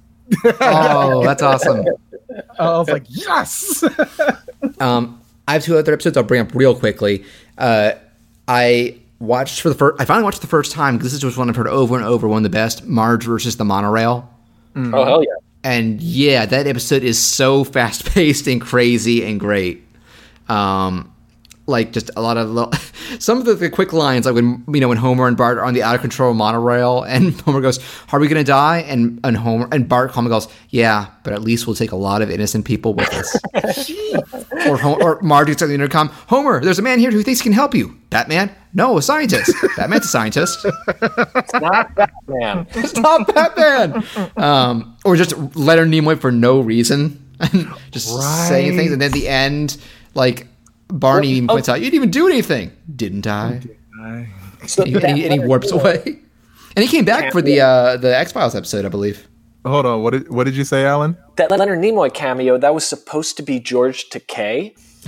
Really? But George Takei didn't want to make fun of monorail transit because he's like on the board of like the mass transit board. Oh. And he didn't want to make fun of public transportation.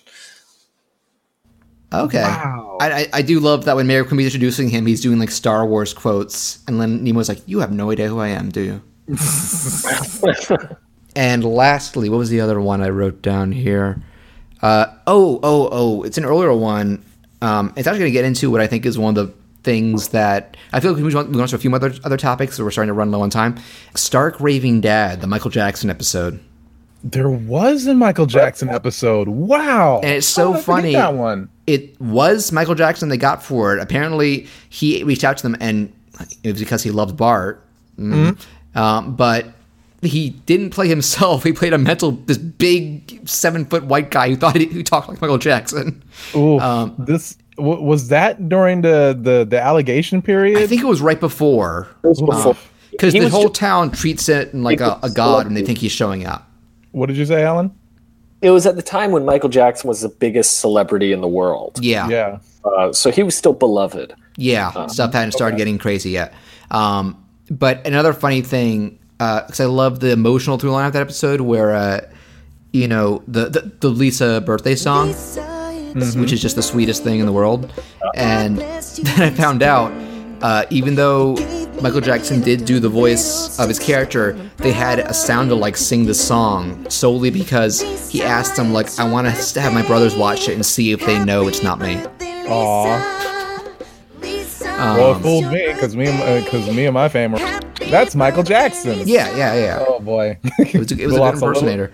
We lost a little bit of street cred that day. You're not the only one, but yeah, I did want to touch on. I know that one of the things we want to talk about was in terms of like as the show's gone on, evolved, gone through different writers and showrunners, and what's changed, like what's for the better, for the worse. And I have some observations, but do either of you have anything you want to bring up in that regard? You're asking what's changed on The Simpsons? Like you had made some notes that I had written down, like types of jokes that left. Oh, sure. Yeah. Well, I mean, what I was talking to you before was that there's a few different types of jokes that you don't see as much anymore. Yeah. Such as, like you mentioned the Marge versus the Monorail episode. There's that. There was that kind of runner that they used to do a lot on The Simpsons, where Homer's or Marge is driving, and you have the heads floating around saying, like, "I've sold monorails to Brockway, Ogdenville, and North Haverbrook. Is there a chance the track could bend?" And the most famous one, "Dental Lisa needs braces." Mm-hmm. Needs braces. Jokes like that. I don't know. They just sort of don't do those much anymore. Or inappropriate hold music was kind of a runner on The Simpsons for a while. You've reached the Lost Baby hotline. please hold, and then it's like, hey, back, stuff like that.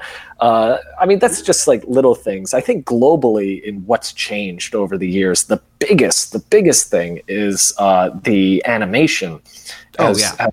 By going digital, everything's always on model and HD. now. Yeah, and so the animation has lost a lot of life because it's kind of puppet based, and it's not hand drawn anymore. Yeah.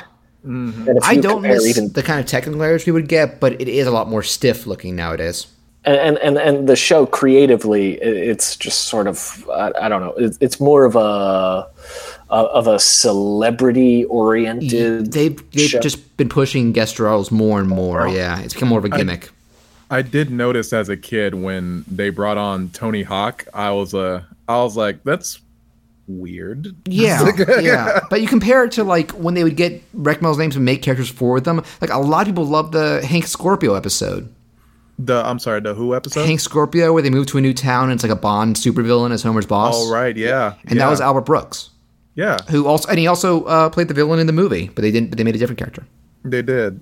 I don't know. Something about like Homer doing Dragon Ball Z fights with Tony Hawk. It looks fun in that moment, but how? Yeah, no, I remember I have two things that I think The Simpsons lost or changed that were turnoffs for me. One, what you talked about, like it kind of did lose a sense of being grounded in reality more and more. Mm-hmm. There would always be individual jokes that threw reality to the wind. I always think of Deep Space Homer, like, should we tell them the apes came back from space very smart and this ape smoking a cigar? No, I don't think we should tell them that. But then I remember, like, I think one of the episodes that really did just make me go, I'm done, was where Homer gets a jockey horse and finds out the jockeys are like little Smurf elves. Yeah, that sucked. I remember watching that and being like, what the fuck is this devolved into? And that was called Saddlesore Galactica. Yes, right? yes. What? I missed that. Good. It wasn't good.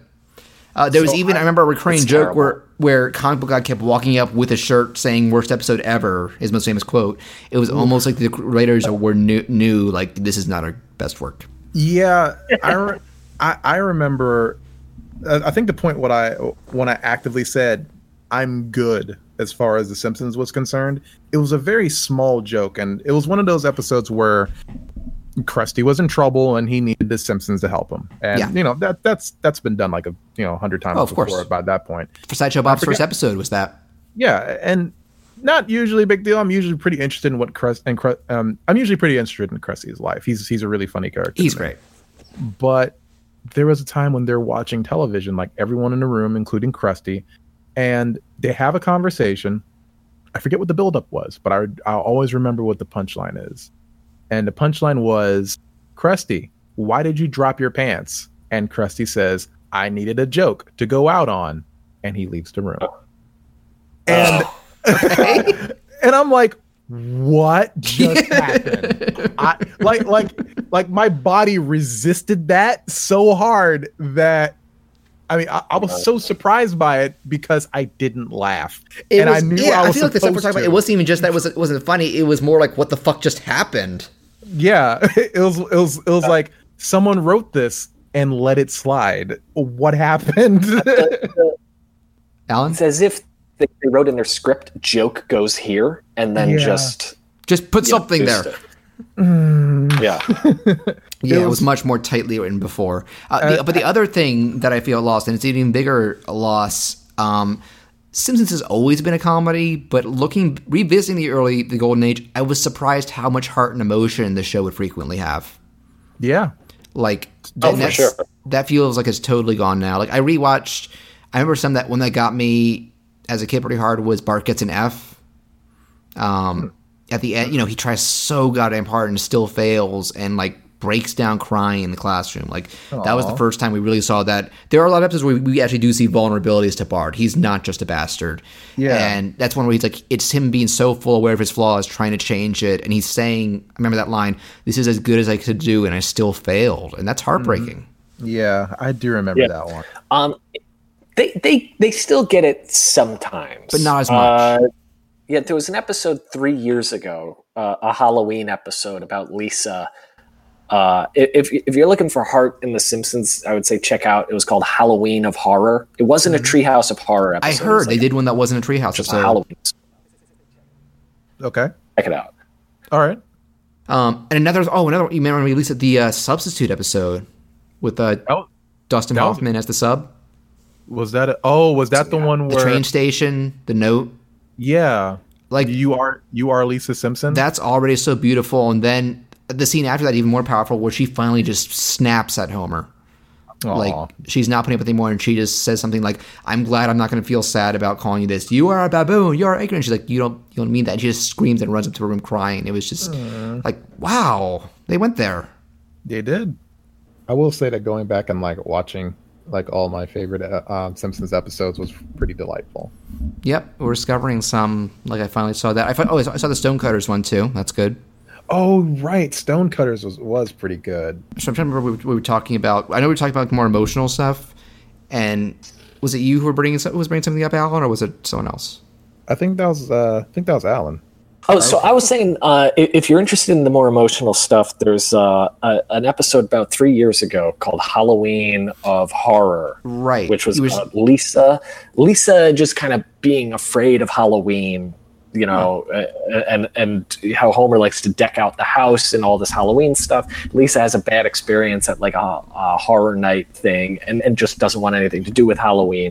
And it's kind of about, Homer, the dad, sacrificing, something that he loves, which is decorating the house for Halloween over his daughter. And of course, and it has kind of a big emotional moment where Lisa has to get over her fears when there's actual danger and people trying to invade the house and everything. It's very good. It came out 3 years ago. So it's like an example of The Simpsons still having it. Yeah. You know what I mean? The show is not incapable now of good episodes. No, it's just not constant hit after hit anymore. And I think people have recognized that because there are old. Well, I don't want to say older or newer, but there are episodes after the heyday that I still found to be pretty. Yeah, amazing. well, I've been hearing a lot of people say that like the average quality for the past couple of seasons has gone up. You can kind of see it's like a silver age now. That's good. Yeah, that's really good. Good. And I did want to bring up. I think another nice thing about coming up is I feel like there are some recurring themes to each of the Simpsons themselves in terms of like more tragic or emotional things. I wrote it down here. Please give me some patience. That's like Homer. He works a very crushing job, and so many of the schemes he come up with that involve, he's seeking success, more money, more recognition, and that kind of ties into the classic American dream of usually unobtainable fame and fortune, and often so many of them have him realize the value of the family and what he does have. Another one, Lisa is possibly the smartest of the family. She has wisdom, she has compassion, and she's rational. And there's so many episodes of her trying to guide and help Springfield or other people, and it almost never seems to work. The Malibu Stacy episode, she tries so damn hard, but they put a new hat and she loses. What'd you say, Alan? Lisa's the one who I feel like gets abused the most not by the family, but by the show in general. Yeah. Because there's just sort of She's almost like Frank Grimes herself. Like she's too good for this world. Yeah, it's sort of the mob mentality never agrees with Lisa or sides with Lisa. And Oh, man, I remember the vegetarian episode pissed me off. Yeah. Everybody was so shitty to her about wanting to eat meat. Kind of shitty in that one, too. She was a little annoying, wasn't she? Yeah, but it was kind of... She eventually kind of got a little more worse. Like, at least it led to the flying pig. Yeah. It's still good. It's gone. I know. Oh, come on. You mean you'll never eat ham again? No. Bacon? Not even pork chops? Dad, they come from the same animal. Sure, Lisa. Some wonderful, magical animal. Yeah. Another one thing, like Bart, I think I touched on, when he does have compassion and such. Marge is an interesting one because she is I feel like she's the one who tries to be. Lisa tries to be a moral compass for people in general. Marge is really trying to, keep what she views as good family values and that kind of stuff, like genuinely caring about where her family's going. And we mentioned the Itchy and Scratchy episode where she's like, I don't know if you should be exposed to this kind of violence. And then when that happens, the women also want to start protesting Michelangelo's David. And Marge is like, but that's work of art. And she's immediately shunned for it. So I remember the Simpsons movie as far as like how big, how much it made me admire Marge. We touched on this in our emotional moments episode when I brought up Futurama. Yeah, that's right. I do think a lot of the Simpsons movie is not focusing on the emotion, more on the humor, but that part is like maybe the most effective Homer-Marge conflict because it's the time where Marge like really does give up on him.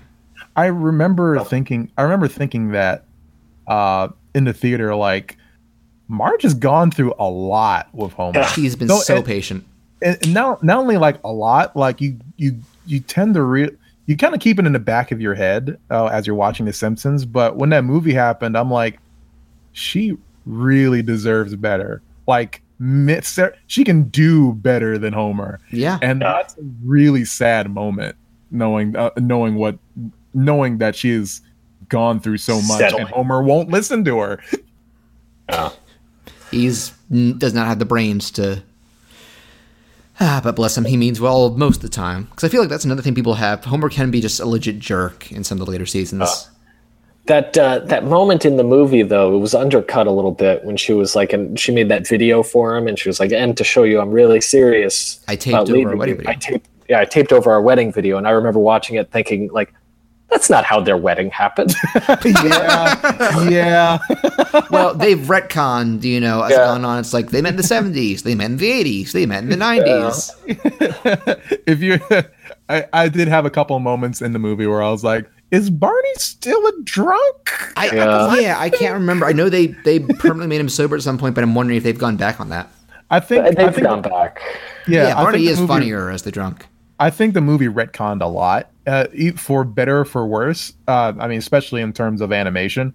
But I do admit that Barney becoming drunk keeps him funny. But I like the growth that he had in not being an alcoholic or recovering from alcoholism because, well, to put it bluntly, as a kid, my parents dealt with that. So seeing that happen, I was like, seeing that happen and seeing it happen in real life as well, that it was one of those moments where I could see character development happening in a show and seeing them as people instead of seeing them as archetypes, as this is Barney Grumble and he is Homer's best friend, as if I'm reading it on the studio Bible. I will say one of my favorite jokes ever, and I rewatched it right before we did the show, the Deep Space Homer episode, the astronaut one, where Barney temporarily sobers up, and then when he picks it, they give him celebratory non-alcoholic wine. So first he drinks it and goes, "It begins!" His hair magically turns back to normal. He freaks out, grabs a bottle, grabs a jetpack, goes, "Tra-la-la-lampa-doo!" Flies into the air, runs out of fuel. He crashes on the roof of a pillow factory. Then gets run over by a truck full of marshmallows. So that always makes me crack up so hard. Wasn't that non-alcoholic? Yes. The doctor, like the main guy says, I don't get it. That was not alcoholic wine. So, Chris, were you saying that you liked Barney as a sober because it showed growth? You enjoyed seeing that people can change and you're not stuck with the label that everyone gives you. Yeah. Yes. As a kid, it felt like that. It reassured me that cartoons can be more than just stereotypes or archetypes, that they don't have to be set as one character. Right. And over the course of time, they can evolve into something else. One of my favorites, Zuko from Avatar. Yeah. I mean, that's a little bit of a... Different kind of show, but I'm just saying. Different kind of show. It's heavily built on drama and narrative. But the fact that they tried to do it in The Simpsons... As a kid, I responded positively towards that, even though Barney was no longer funny, and it's one of those double-edged things, I guess, in terms of Barney. Yeah, I understand. Sometimes it works, sometimes it doesn't. I feel like we're kind of running low on time, but there are two other things I want to touch on. One briefly, it's easy to forget just kind of, we talked about the impact this show had because it could kind of create or at least revitalize the idea of adult animated sitcoms. I know that Matt Groening has cited Flintstones as one of the biggest inspirations. And I've talked to my dad a little bit about that because they're the same age, and Flintstones was one of his favorite shows back in the day. And that kind of was the closest thing back then because... Really? Yeah, well, I mean, I've seen some of it, and like obviously the jokes aren't as risque, and I doubt they even were in the 60s. But it was the same idea of let's not do Looney Tunes slapstick, let's not do Scooby-Doo, let's do, even though it's a different setting, it's still kind of trials and tribulations of a middle-class working dad. The Flintstones was a straight Honeymooners parody. That too, yeah. Honeymooners was that idea too. They kind of copied that template for their lead characters, and I think that might have helped with some of the ideas that Matt Groening initially had for where to go with your base main family. I can see that. I mean, as a kid, it was super confusing because I remember the Flintstones having a laugh track, and as being who's watching? Yeah, as being super young and naive, I'm like, where's the studio audience? Are they drawn? That's a line in Itchy and Scratchy and Poochie, like, no, Homer, cartoons are very rarely done live. It's a terrible strain on the animator's wrists. Yeah. I guess I assumed, I had faith that they were showing these cartoons to people and recording their laughs. I think they were just stock. Yeah, I know that now. Or like Hamburg didn't have enough faith in their audience to not know, like, hey, this is the point where you laugh, dummy. Yeah, I don't know. But understanding the Flintstones as a Honeymooners parody, you understand why the laugh track is in there now. Yes, and that bled over into a lot of their works. Absolutely, yeah. That doesn't explain why it's in Scooby-Doo, but... No. But the other thing, so yeah, when this blew up, I just love thinking back on how many clear copycats you had and how few of them succeeded. Stuff that like barely made a season, like Fish Police, Capital Critters. Fish Police. I remember nobody remembers. What is Fish Police? Yeah. Oh, look it up. It's insane. Fish Police. Oh boy. It was a detective thing, but it was a bunch of fish in trench coats. You had and like making puns about underwater. It looks stupid. Every time you tell me to look up something during a podcast, I wind up. Yeah, absolutely. I go down this awful rabbit hole. Yeah, but I was gonna say maybe the one exception to a degree was The Critic, which I've seen a little of. Because that had many key Simpsons people on it, and it managed to last 2 or 3 seasons. Mm-hmm. It was Al Jean and Mike Reiss created. Yeah, and people love that show. I need to give it a look someday. It had a wildly different style too. Oh yeah, it was a different show. More movie parody focused, but still clever, and getting comedians like John, what's his name? Lovitz, yes, to voice Jay. But I remember noticing around turn of the century there was a second boom of it, and most of them that didn't last well. I think people point out that was because King of the Hill happened and it was a big hit, and so that motivated people to give it more of a try. Mm-hmm. And there are some that I do like. I remember WB tried a bunch that failed, and then when Adult Swim first started, they showed reruns. One was they were showing Baby Blues. I like Baby Blues. Oblongs was okay. That's where I first heard of Will Ferrell. He was the really? dad. He was the Limbless dad. Yeah, I didn't watch SNL. But one of my favorites, I've mentioned it to Chris, Mission Hill. Which was, I think, the closest we really got to a genuine spiritual successor because its showrunners were Bill Oakley and Josh Weinstein, who were constant producers and writers during a lot of the golden age. And man, that show's fantastic. And man, did nobody watch it. And yeah, I know. Yeah. Have you ever seen that show? Either of you guys? Seen it, yeah. I think Chris said he's not super familiar with it, though. I'm familiar with it now. Me and my wife had a conversation about it, and if I remember the conversation correctly, she was okay with it. Mm-hmm. And I do remember watching it as a kid, never really laughing out loud. I think it's because the art style never really grabbed me. It has a weird art style, but I like colors. The colors kind of bothered me just a little bit. Yeah, I might pick it for an episode with you someday if you ever return. But it is legit one of my favorite shows of all time. Okay, it's only like 10 episodes. So it was a single season. Such a bummer. I will say we've had some that stuck around. I think the 2 big ones are South Park and Family Guy. Sure. Even though their approach to humor and their style is very different, you can still see the roots. But I will say the one today that's been running for a while has an audience, and I feel like is the clearest, most direct successor. Bob's Burgers is wonderful. Bob's Burgers is amazing. So good. At least, I mean, I can't. All right, so I wasn't big on Bob's Burgers at first, and that's only because as I grew out of college and I started really paying attention to criticisms of the animation industry, I definitely started listening to people who were like, "Oh, there's too many adult Simpsons ripoffs out there," and I was like, "Yeah, you're absolutely right. There are too many yada yadas and what have yous." But then I watched it, and that's totally different because Bob's Burgers is actually really, really smart and really endearing. Yeah, super charming, super witty, super endearing. Great thought out characters, interactions, and actors. Maybe I need to watch more of it, but let me put it this way: I saw they did an episode spoofing the Brony movement.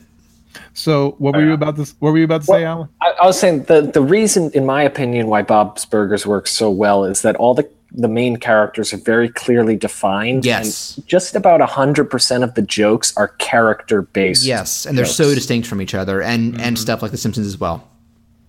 Yeah, it feels like it's a lessons learned kind of category, and not every joke flies, but there's a clear style, there's a clear difference, and once you hear a character talks, you get it. Like you know it instinctive. You know this character instinctively in your heart. The moment you hear Linda talk, you know her personality. Serena always sing during Thanksgiving. She always sings the turkey song, and when I first started dating her, I had no effing idea what the hell she was talking about. I want to see that. And then I actually sat and watched it, and it's good. It's good. It's stuff. wonderful. H. Jon Benjamin is a treasure too. Yes. Home Movies, another one that did its own thing, and I love it. Same people.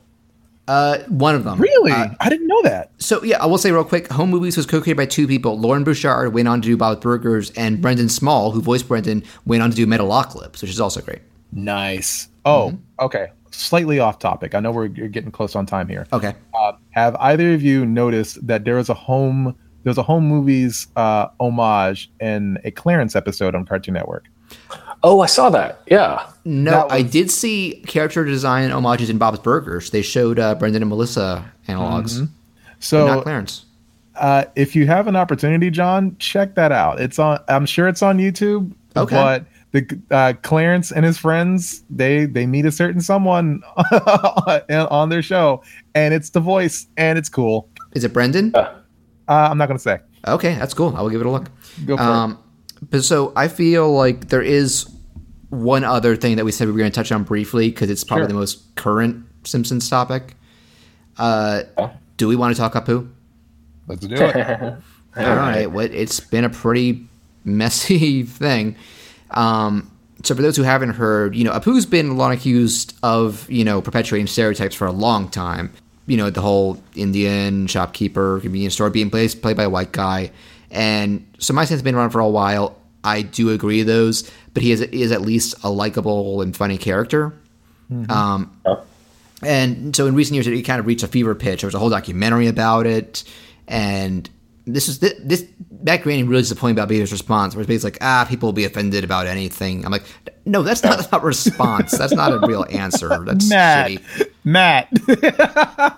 What are you, 60?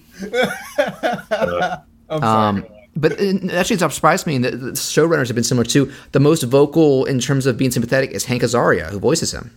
Mm-hmm. He has said, I would gladly step down to give it to an Indian actor, and I want them to have more diversity in the staff and crew, and I would like them to try more things with Apu. But lately, it seems like the response is going to be, well, we're just going to remove him entirely.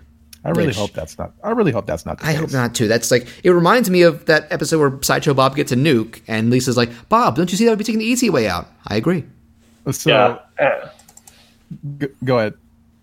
I feel like my thing with Apu is over the course of the show, he's become a very, very strong character. They've expanded on him with the wife and kids and such. The bummer is he started as a joke. Yes, as a stereotypical joke. When they talk about where did the Apu voice come from, in the script it's just said clerk, and Hank Azaria did an Indian voice, and everybody laughed, and they went, "All right, that's the voice." And it was just a hacky little joke of Indian guys work at 7-Eleven. He was doing this hacky voice, and so the foundation of offensive, but then they've taken that and worked with it and made something, a character that's beautiful and complex and everything. But I mean, I understand, because the foundation is his roots are in racism. Yeah, kind of, so at the very least stereotyping, because he's a likable character, but so yeah, I would have much rather. I do hope they don't write him out, but they also just shouldn't keep him as is. I think they should try taking the character in some different directions. Do some research, ask actual Indian communities, try. You know what's strange is that whenever I'm watching it, like when you're watching a long running sitcom. All right, here's an example. So you remember when watching Fresh Prince, and and Aunt Viv got different one episode. Yeah. Did they recast her? Yeah, they totally recasted her. Okay. I mean, whatever drama that happened behind the snes, they just did it. They were just that happens on multiple shows, but yeah. Yeah. Well, and that's what I'm saying. It's like there's a lot of hoopla regarding Apu, and it's a shame because Alan, you're right. Apu is a really lovable and relatable character in a lot of ways. I feel like he's one of the more. So many people in Springfield are assholes, stupid, or both, and he's often one of the more level-headed guys. Yeah. The sad part about it is that yes, he is a stereotype, and that fucking sucks. It does. And when Apu himself is a very prominent character in The Simpsons, and because The Simpsons skyrocketed at a time when people fell in love with it, and when people weren't paying as much vocal attention to those kind of issues. Well, there's that, but Apu skyrocketed with it. Yes. So when Apu got good storylines, people paid attention to Apu, not realizing that he's one of the only Indian characters on television. Yeah. And even I didn't realize that until I actually took a look and was like, holy crap. They're like, the closest thing that I can remember to an Indian character on television was Haji from Johnny Quest. I was going to say, yes. And the guy who played the dude in Short Circuit, and who was a white guy. Oh yeah, Fisher Stevens. Yeah. Yeah, and that sucks. Broke so Kumail Nanjiani's heart. I don't want not his. What's his name? Ben from Parks and Rec. Yeah, I don't. Sorry? Yes, Aziz. Well, yeah, he plays Tom. Yeah, Aziz Ansari. I don't want Apu to go because one of my favorite jokes came from Homie the Clown when Apu shows Homer, here is your next issue of Gigantic Asses. Yes, because Krusty is so skeevy. Apu knows Krusty. He knows him so much, and he's just like, I got your porn, dog. Don't worry, I got you covered. And I'm like, if that is not a good man right there, I don't know what is. Yep. But he's gone through. Apu's obviously had more earnest episodes. Yeah. But what I'm saying is that we're at a time when some of the outrage that is being yelled right now, there is some of it that is manufactured. Sure. So when I hear people saying you just want to get rid of Apu, and I'm like, have you watched the documentary? Because I don't think the guy who made the documentary wants to get rid of Apu. I don't think. I mean, he said on Twitter, I don't want to get rid of Apu. Yeah. Just change some stuff about him. And it's kind of easy to do that. Like a lot of Indian actors these days, they're a lot more prevalent than they were decades ago. Yes. Just recast a guy. Hank is okay with it. Yeah. But if you're going to get rid of the character, I would really appreciate it not using Lisa Simpson as a mouthpiece for it, because that was painful. Boy. When Marge was reading her the bedtime story. It was secondhand embarrassment. It was, just the response was, what can you do? It's like, no. You're in control of the show. I'm like, you're Lisa goddamn Simpson, number one. So if you're going to choose someone to really... I have heard people complain that Lisa's too soapboxy, and people have the same issue with Brian Griffin. Like, the longer those shows go on, the more they become less endearing and more preachy. Yeah, well, Lisa's always been kind of that way. She's always been about helping people for their best interest. But people found her more annoying in newer versions of it. Then choose someone else.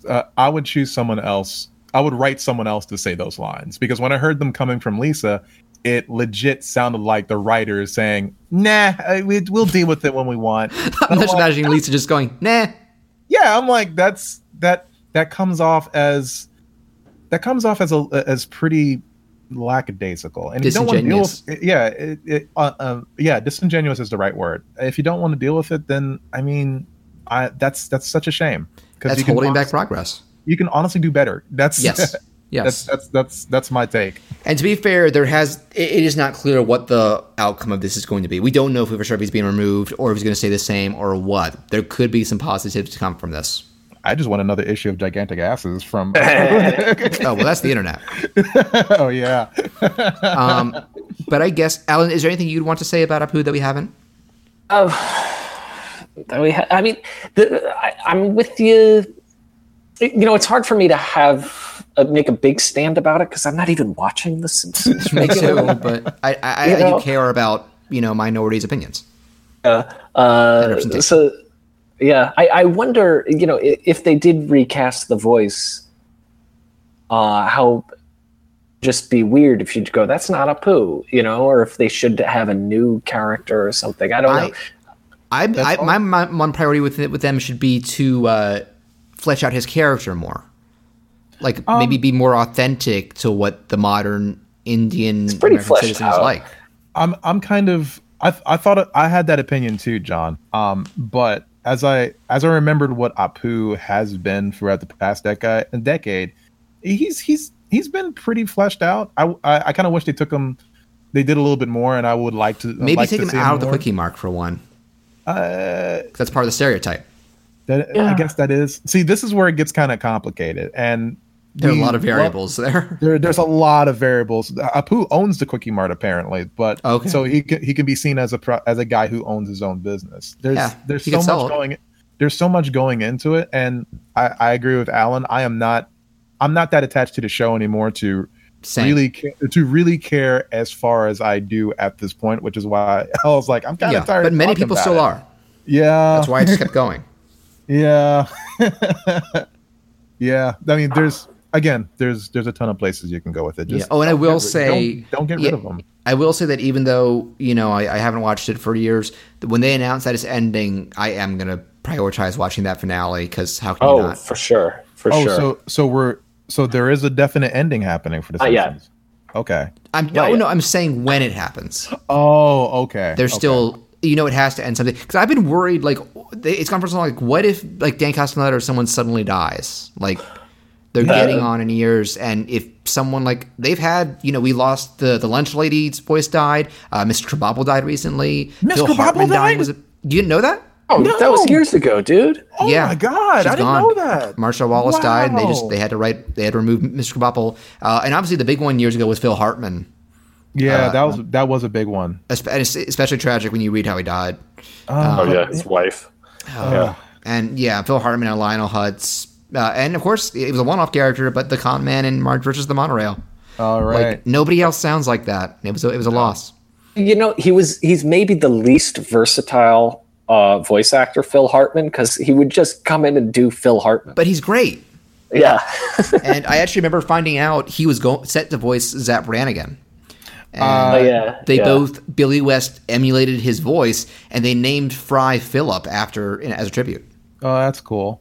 See, whenever I hear Phil Hartman's voice, I know it's him. I know he's Lionel Hutz, but when I always hear Gigi from Kiki's Delivery. Yeah, I still need to watch that. And I'm like, man, Gigi makes a really good lawyer today, or maybe not, because he lost the case. Oh, wow. I am Gigi the Cat. You may remember me from such movies as Kiki's Delivery Service. I love that movie. I think there are lists out there of every movie Troy McClure mentions he's in.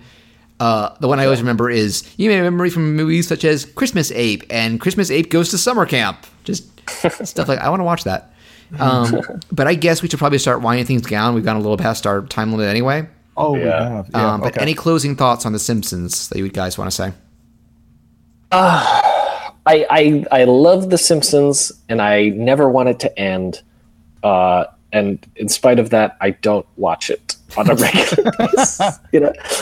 But the fact that it's there and has always been there is something that's great comfort to me. And I hope they never stop The Simpsons. I have no fear; they got stories for years. Like Marge becomes a robot, maybe Mo gets a cell phone. Has Bart ever owned a bear? Yeah. I wonder if Chris has any idea what we're doing. I don't. It hit me. They did a clip show episode and ended with a "We Didn't Start the Fire" parody. Oh, I didn't know that. Yeah, look up on YouTube. Yeah. Okay. Chris, your final Simpsons thoughts? I'm still waiting for the sequel to the Simpsons movie because I had such a good time with that.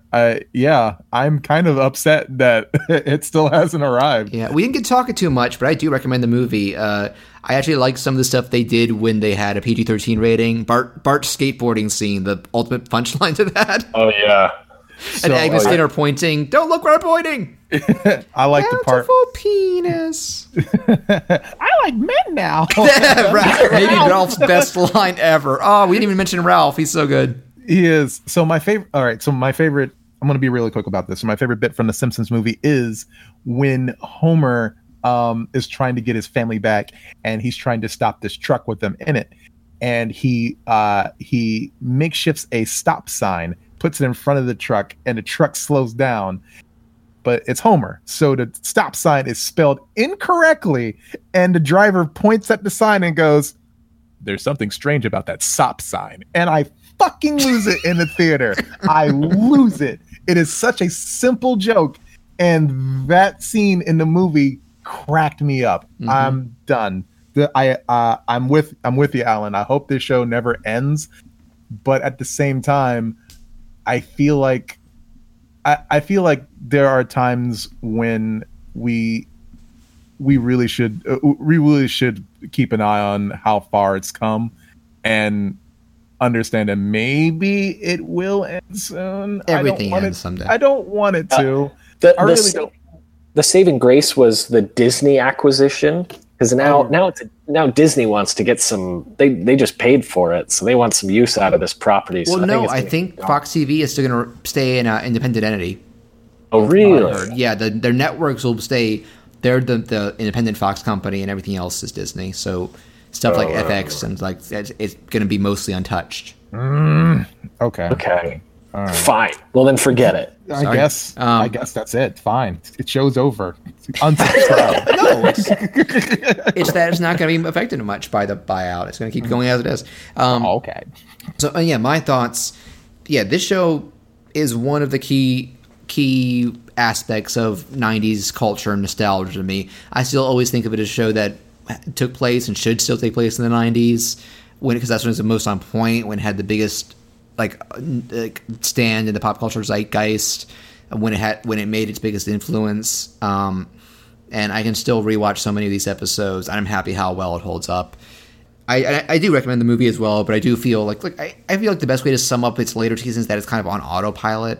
It can still make you laugh from time to time, but the animation's stiffer, and it has like I said, going back, I can't believe how heartfelt the show could be and how much that endeared you to it beyond just the jokes. Mm-hmm. And I guess I'll be the exception here and be like, I am perfectly fine with it ending someday, both because everything has to end eventually, and I feel like if they do it right, the finale could be something really special. Yeah, I think you're right about that. Because who knows how they could choose to end it. Like, they could go in so many different directions. I actually did see there was a Christmas episode that they had intended as a possible finale. Did you see the one where it's another future set episode where it's Bart and Lisa have kids? And I heard about that. Yeah. That was conceived as a possible finale. Wow, okay. And it was pretty good. It wasn't great, but I looking at it, this could have been a good way, to provide some closure on the family, and I wouldn't be against them doing that approach again should they make a definitive final episode for sure. Cool. And we did talk other stuff, like, the Simpsons game is good. I also remember liking the Simpsons Hit and Run, which was basically their GTA. Mm-hmm. Fun game. Yeah. Other Simpsons game, not so much. But this show is, I feel like there's a reason it is still so beloved and such a legend and such a trailblazer in ways. Like, Fox and others took a chance on it and made something one of the most iconic things in TV history and animation history, and Matt Groening went on to make good stuff. Futurama is great. I'm hearing promising things about Disenchantment.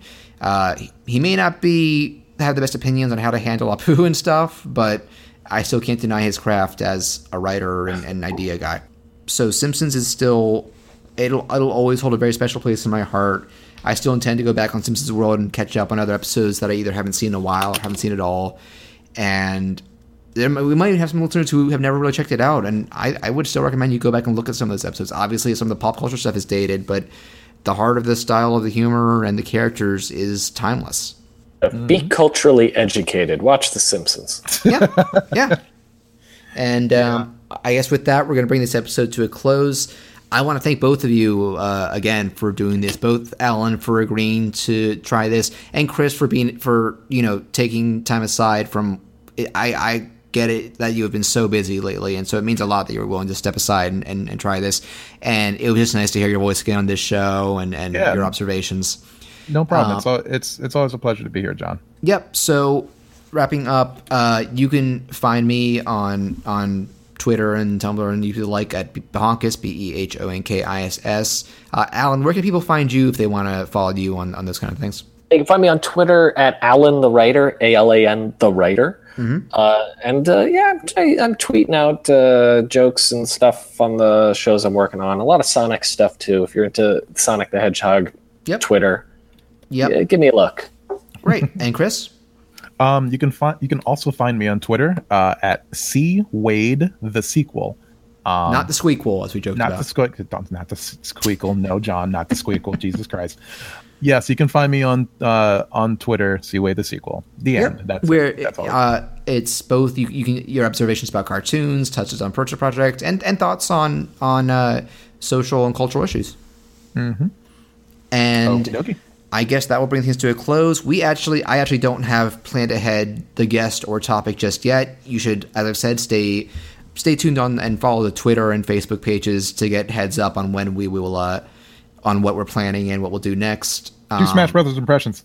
Oh yeah, you were saying that. Alan, did you follow this at all? Did you the recent direct? Yeah, I saw Piranha Plant. How could I miss it? I'm all in for Piranha Plant. Okay. All right. He looks great. Such a disgusted laugh. Like, Jesus Christ. And it's funny because I'm indifferent to Ken and Incineroar. Oh, really? I've never played Street Fighter, really. I don't follow the new Pokemon that much, but I will say Incineroar basically being a wrestler I think could be really fun. I think I'll have fun playing against him. Okay.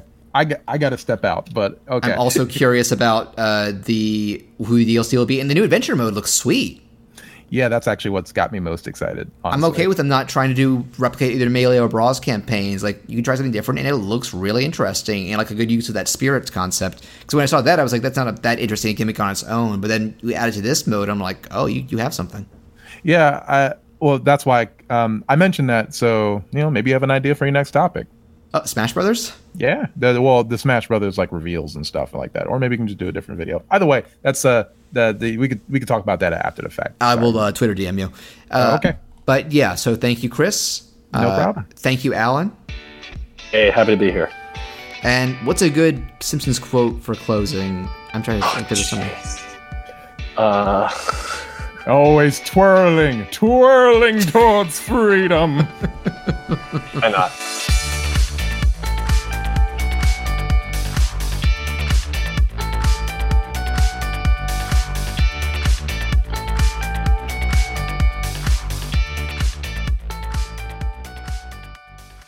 Oh, to change and a good day. All right.